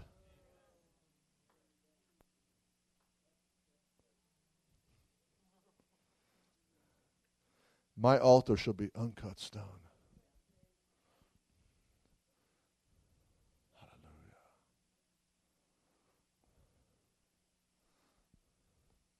Hallelujah. It's heavy. I tell you, I feel the glory of God right now. Hallelujah. And folks, listen, I love you. I'm not trying to here to mess anybody up. But I want you to hit this place. I want you to hit this zone. Amen? Because I don't know if I'll see you again. I'm going to Israel. Who knows what's going to happen? Hallelujah. Our destiny is set. Glory to God. Hallelujah. But there's too many churches that are built by the hand of man. And then we ask God to bless it.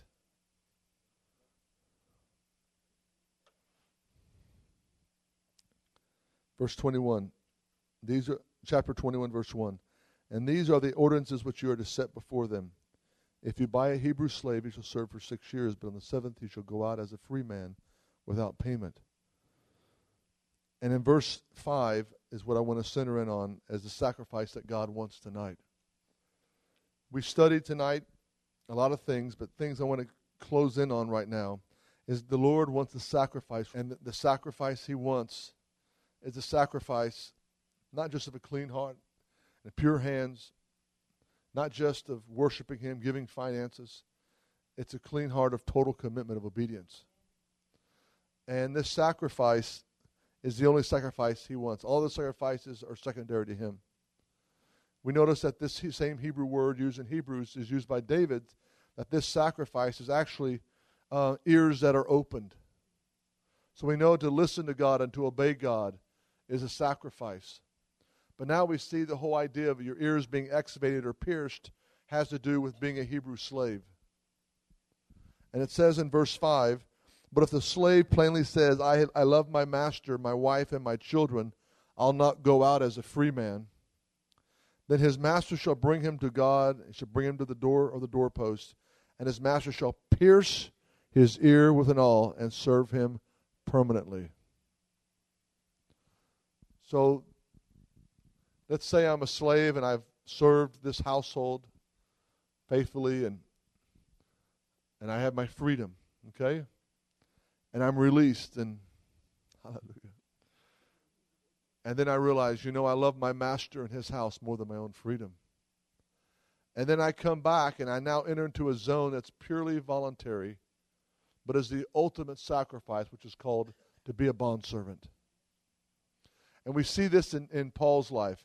His early letters, he says, Paul, a servant of the Lord Jesus Christ. But we see at the end of Paul's life, he says in Philippians, a bondservant of Jesus Christ. Something happened in Paul's experience that funneled him away from just being a servant and being free in Christ and being a son of God. He now came back and totally dedicated himself as a bondservant. And that is the sacrifice God's looking for. It's not the blood of bulls and goats and all these things. He's looking for people that will have an excavated or pierced ear, okay? And this is not something cute. You go to the mall and get your ear pierced, okay? We're talking about a piece of your ear is left behind on the door, okay? It's a very bloody process. It's the ultimate sign of total surrender and total love is for you to walk through the market and you have a piece of your ear missing. Everybody knows that you belong to somebody else totally. And it's a very powerful symbol in the ancient Near Eastern culture. But it's interesting, it says here, he shall take him to the door and put his ear on the door and hammer it to the door. Now the word doorpost in Hebrew is mezuzah. And on the doorpost is the mezuzah, which says, Shomer Delet Yisrael, guard the doors of Israel. Inside of it is the scroll, Deuteronomy chapter 6, Hear, O Israel.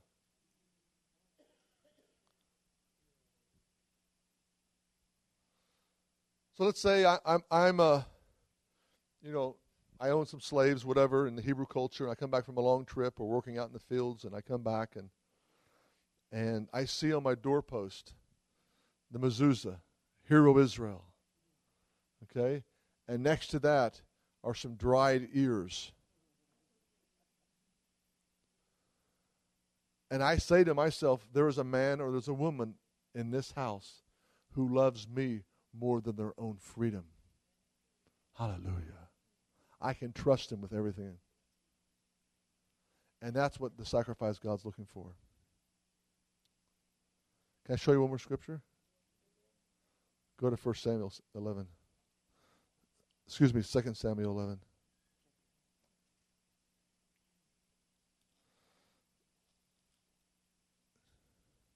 You may be wondering what is David's greatest downfall, the man after God's own heart who wrote about this.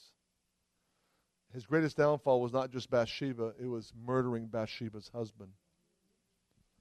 Do you all know what Bathsheba's husband's name was? Uriah. You know what Uriah means in Hebrew? The glory of the Lord. Uriah, the light or glory of the Lord. And why this was the tremendous downfall to David's ministry was this, that it says in chapter 11, that verse 9, that basically David said, hey, go home, be with your wife. And instead, Uriah did not go home. What did he do? It says in verse 9, Uriah slept at the door, or Uriah slept at the door of the king's house with all the other servants. Because that's what bondservants do. Because once you put your ear on the door, your whole life is, what does the king say? What does my master say that I may serve him? We don't understand this here in the West, but I was reading Ariel Sharon's autobiography, and during when he was prime minister, he went to visit Anwar Sadat, or excuse me, when he was defense minister, visit Anwar Sadat, the former prime minister of Egypt, president of Egypt. And he said it was the most amazing thing. He was in his office with Anwar Sadat, and suddenly Anwar Sadat just went like this real quietly. You barely even hear it. And suddenly servants rushed in right away. Yes, master, what would you like? Meaning that these men's whole lives was go at the beck and call of whatever the president wanted. Come on, folks. Hallelujah. And this is what it means to be a servant of God. Not just a daughter and son, but a servant, a handmaiden of the Lord. The word leader is not used very much in the Bible, but servant is. And in this culture, we usually serve ourselves instead of somebody else. And the way you serve God is by physically putting your ear on the door, so to speak, to serve somebody else.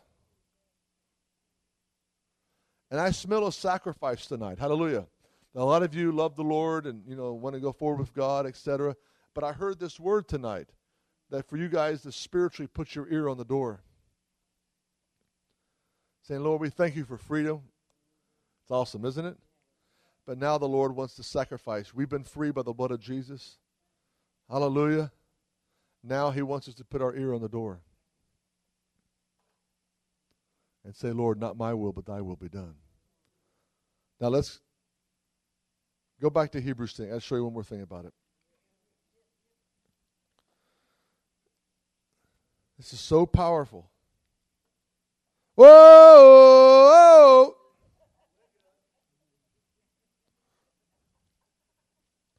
Brother Scott, you just keep on preaching. I know. Somebody's pulling the word out of me. Look at Hebrews 10, verse 13 again. Look at this. Waiting from that time onward till his enemies made a footstool. Well, what does that mean? It means this. Look at this. Verse 9. Behold, I have come to do thy will. He takes away the first in order to establish the second. What's being said here in Hebrews? That the sacrifice God's looking for is not blood of bulls and goats. He actually says he hates it. It was all pointing to Jesus, okay?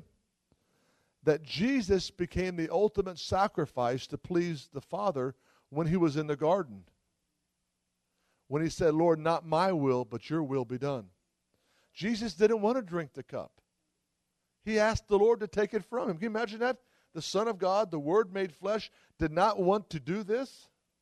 But he said, Lord, he said, Abba, not my will, but your will be done. Daddy, Papa.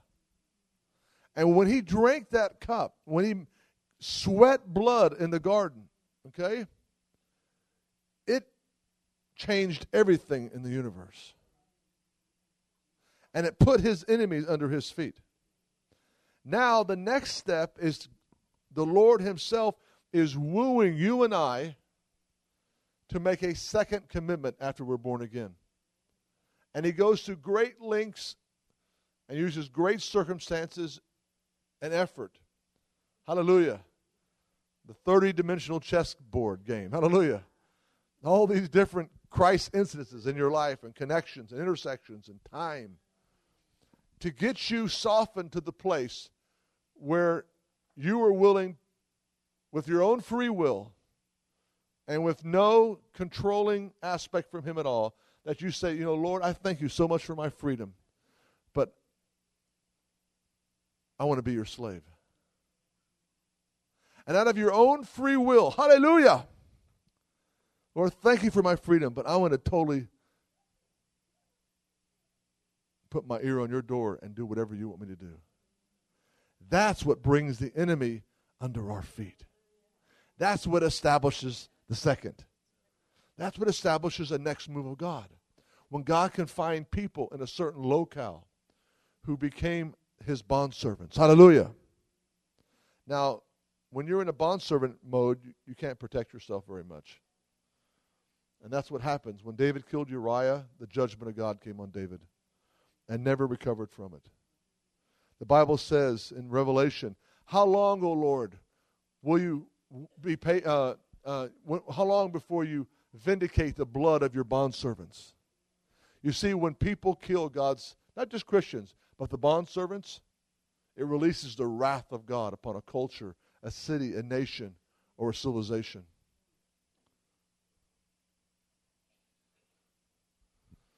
You say, why are you talking about this? Because this tribulation period ain't going to kick in until the bondservants are sealed in their foreheads. And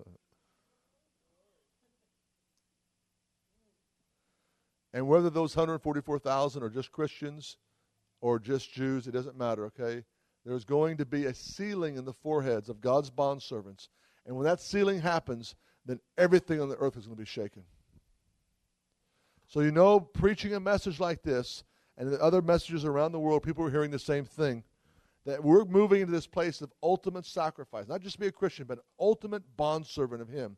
That means we're being prepared for an end-time scenario of shaking and victory upon planet Earth like we've never seen before. Hallelujah! Now, I don't know how to get you all guys to this place, but I just know that I've already done it. Hallelujah. I've put my ear on the door several years ago, and I've never looked back. The best way to call it is sheer obedience. And when God says, I need you to be in Israel, hey, there's no questioning, there's no doubt. We're there. And the finances roll in and blessings happen. I want you guys to get to that place. God may tell you to move to Mexico and be there the rest of your life. God may tell you to be here the rest of your life. All you have to just say that, Lord, not my will, but your will be done. What is, Lord, I'd do anything you want me to do. If you want me to go to Afghanistan the rest of my life, I'll go, Lord. Hallelujah. Speak, your servant is listening. Hallelujah, that's right. If Samuel could do that as a young man, an adolescent, why can't our sons and daughters do it?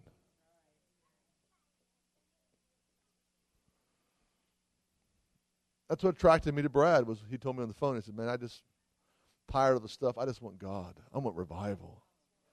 I want a move of the Spirit. Hallelujah. I can preach this because I've done it. Has it been difficult? Yes. How much did it cost you? Everything. What are the benefits? Out of this world. No, I want to be serious about though. You're going to have to sweat blood, so to speak. Symbolic, not necessarily literal, but there will come a point you don't want to do this. I remember traveling. I remember Kenneth Hagin as a young believer always would talk about how he traveled for 25, 30 years on the road, and he'd be doing revival meetings, and he'd just want to be in the hotel room and just kick out all the lamps. He was so mad, because he didn't want to travel. He wanted to be home with his family, And so he decided, I want to go and start pastoring a church again. And he went home in a beautiful church, and they promised him a lot of different salary, and his wife was excited, and, and the kids were excited to see Daddy more, and so he went in there, and suddenly he had a heart attack. The first day he was in that church, he was having a heart attack. And he felt his feet go cold as his blood stopped, and he felt himself about to spring out of his body. And suddenly his wife runs in. She's screaming, "Oh, God." She falls down. She doesn't pray for him to be healed. When she does, "God, forgive me." Because she was at home mad, doing the dishes, having to raise the kids, was so upset with God, saying, "Why did you take my husband away?" God, forgive me for saying that. And Brother Hagin said, "Lord, forgive me, Lord. I'll go back on the road." And suddenly he came back in his body and was instantly healed. Never had a heart problem after that ever again.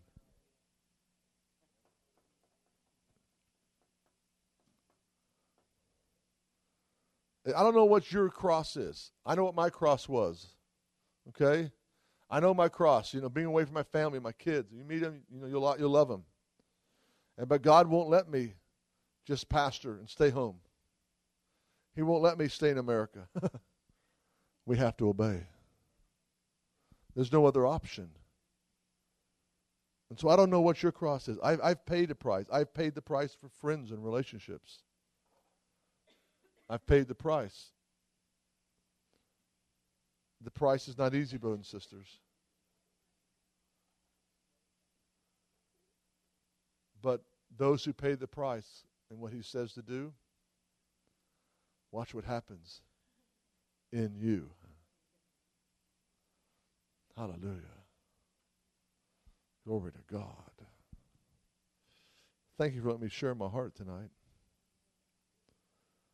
He said, "What are we going to do?" Well, we're not going to end the service. There's no ending here. There's no final amen. Because you're going to go back to your homes, or your houses, your apartments, whatever, or your RV, fifth wheel, hallelujah. And you're going to commune with him. And you're going to say, "Lord, change me here. And Lord, can you tweak this in my life?" And, "Okay, Lord, I'm sorry for that." And you're going to come to a place where you're saying, "Lord, I have nobody else but you. Might as well go all the way." Hallelujah. It's not about us. It's not about me. It's not about you. If you believe that Jesus rose from the dead, how many people believe that? Guess what the next verse is? And confess with your mouth, Jesus is. How about this? Full owner. Master. You know what Lord is in Hebrew? Adonai. It means master. Hallelujah. Lord. Lord.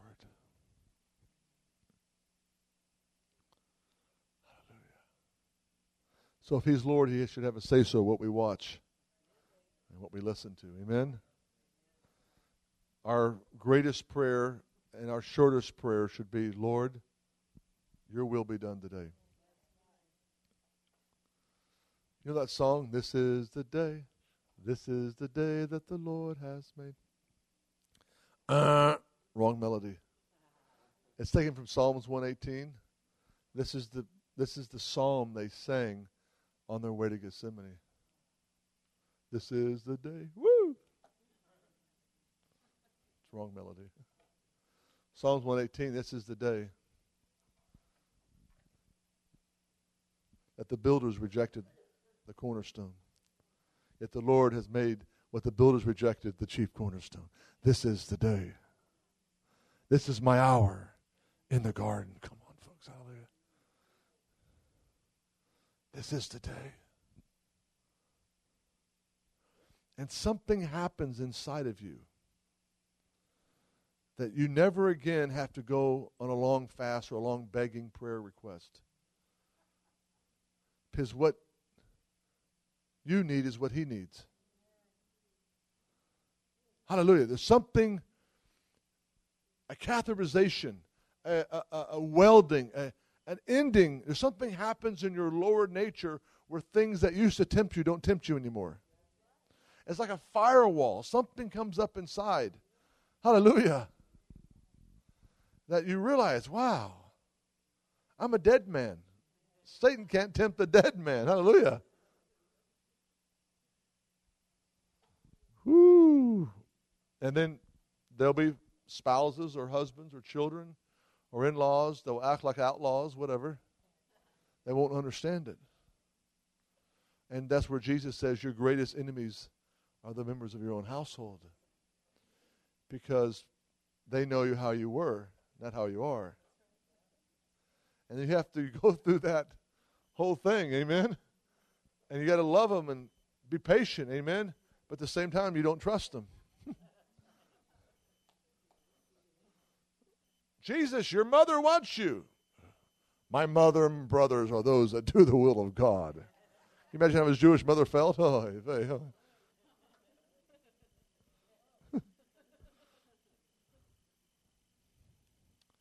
But there's a sweetness, there's a zone, folks. It doesn't take a lot of people to get into it. But once we're in it, God will move heaven and earth. God will do things in this city just for you. Because you're his servant, you're his handmaid. Because your whole life is in him. Hallelujah.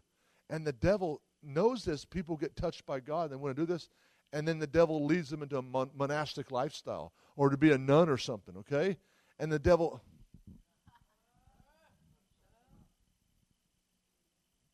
Or they go live in a monastery somewhere and separate from civilization.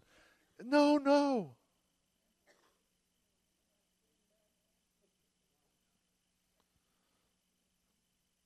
There's a sealing of the bondservants right now in the book of Revelation.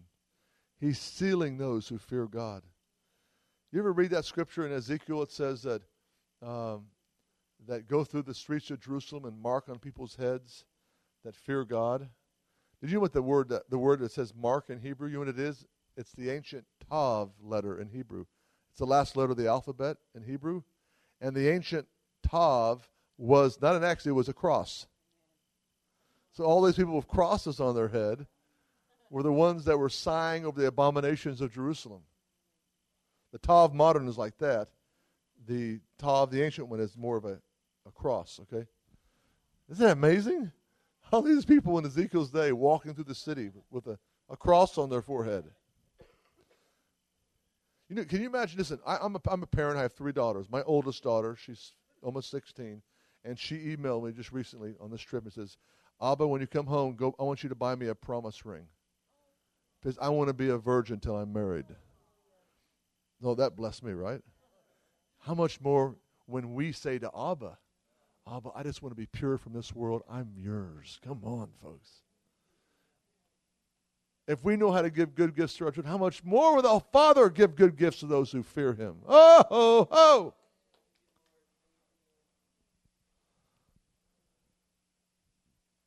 I can trust my daughter now. Because I know her already in the spirit. But now I see she's rising up, okay? And when we say the same thing to Abba, how much more will he say, you know what? Give another legion of angels down there. Hallelujah. But I'm moving. This is something I had never said before publicly. I'll say it now. Do you want me to be quiet? I'll be quiet if you want me to. Do you want me? It's just kind of flowing tonight. Okay, I will. When Abraham did not have a son, the custom of the ancient nomadic society was to give their inheritance to their chief servant, Eliezer. So Eliezer of Damascus was going to inherit all of Abraham. Inheritance, okay? And then he had a son to inherit it, okay? And so I'm thinking, could it be this wealth transfer that's coming to the church in these last days? Amen? The latter glory will be greater than the former. Amen? The gold and silver is mine. He's going to, hallelujah. The transfer of the wicked coming in to finance this end-time harvest. Hallelujah! Has been held up until we come of age. I love you, Jesus.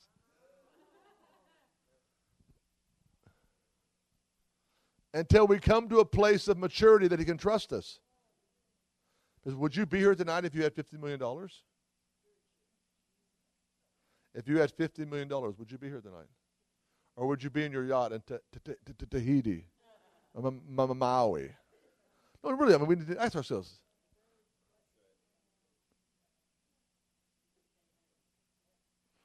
So could it be this whole process if you're in Canada, that he wants to shower out things that our eye has not seen, ear has not heard. Hallelujah. But he's waiting to us to come to this place of maturity where we say, not my will, but your will be done. And something happens in us. And then the gold and the glory and the silver and whatever else will never lead us astray. Because money will test your true character. And so we become a bondservant. All we want to do is serve him. Wow, hallelujah. It doesn't matter if I sleep in a ditch or sleep in the Ritz. It doesn't matter. Hallelujah.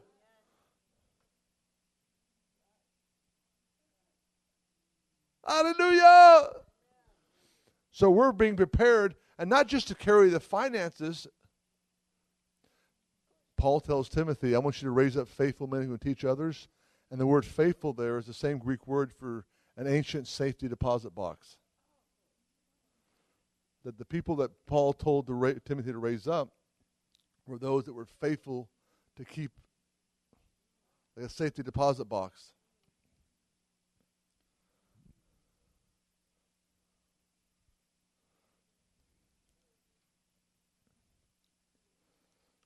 Okay, you can see one movie, okay?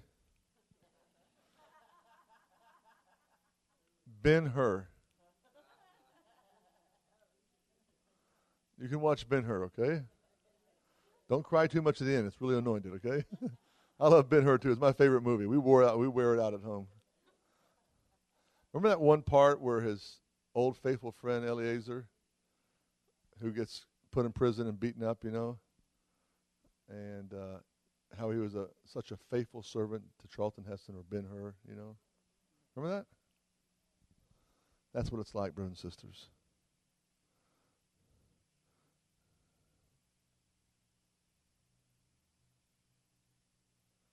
There comes a time in everybody's life that you have to make a decision. Are you going to use the God-given talents he's given you to serve yourself or to serve others?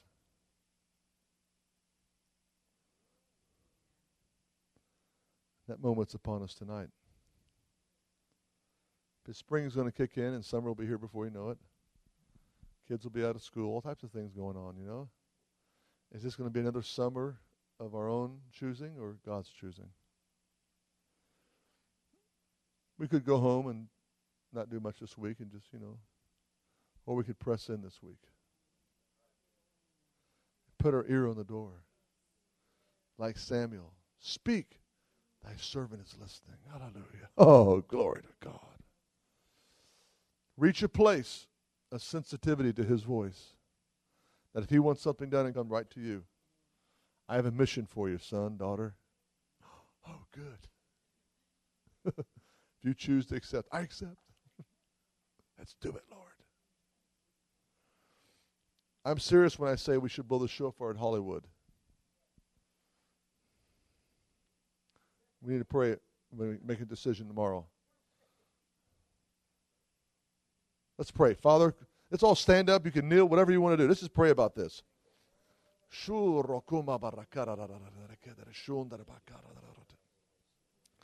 Lord, is it time for a road trip? Hallelujah. Lord, I just want to be just zeal, Lord. I want you to be involved in this. But Lord, we have some high value targets in that area. Oh, that you want to shake up.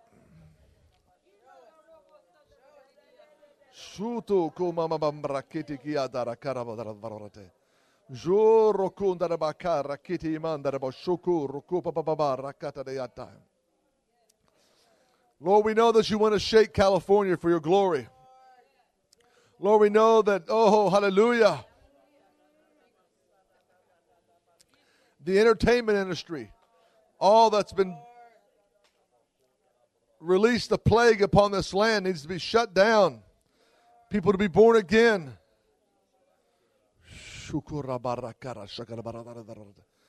Lord, give us the precise coordinates and time to launch. Let all the babysitters be in place to watch the little ones. Hallelujah. Let people's work time be available. Hallelujah. To go into an area, to sound the trumpet, to prophesy, to flow in the Spirit as a tactical warfare unit. Thank you, Father God, for corruption to be exposed. Sleeper cells of terrorists.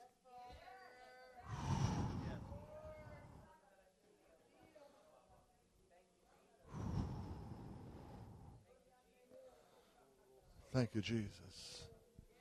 Thank you, Jesus.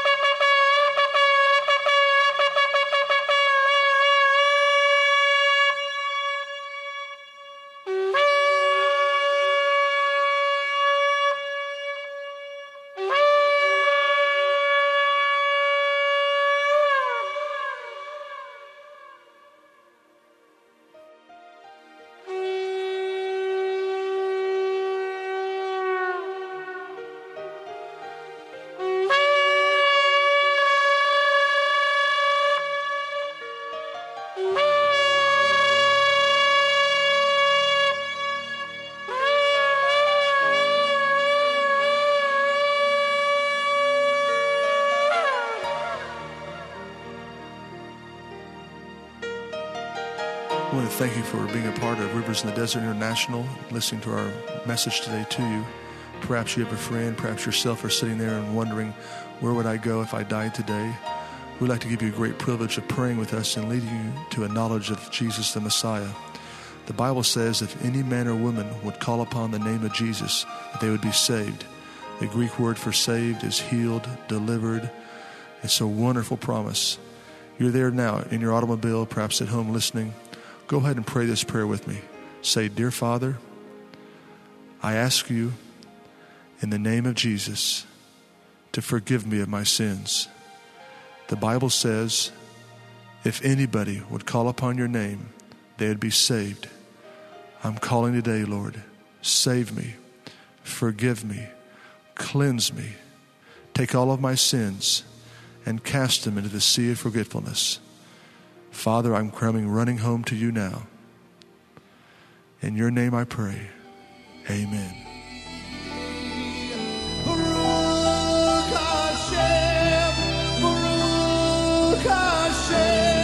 If you'd like to contact us in our ministry, you may do so by writing us at Rivers in the Desert, P.O. Box 2788 in Alpharetta, Georgia, 30023 in the United States of America. Our ministry phone number is 770-777-0143. Of course, you can reach us anytime, 24/7, at our website contact page at www.flashfloods.com. Looking forward to hearing from you.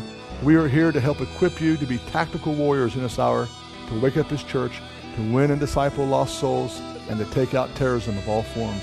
God bless you. I'm looking forward to hearing from you. Shalom, shalom.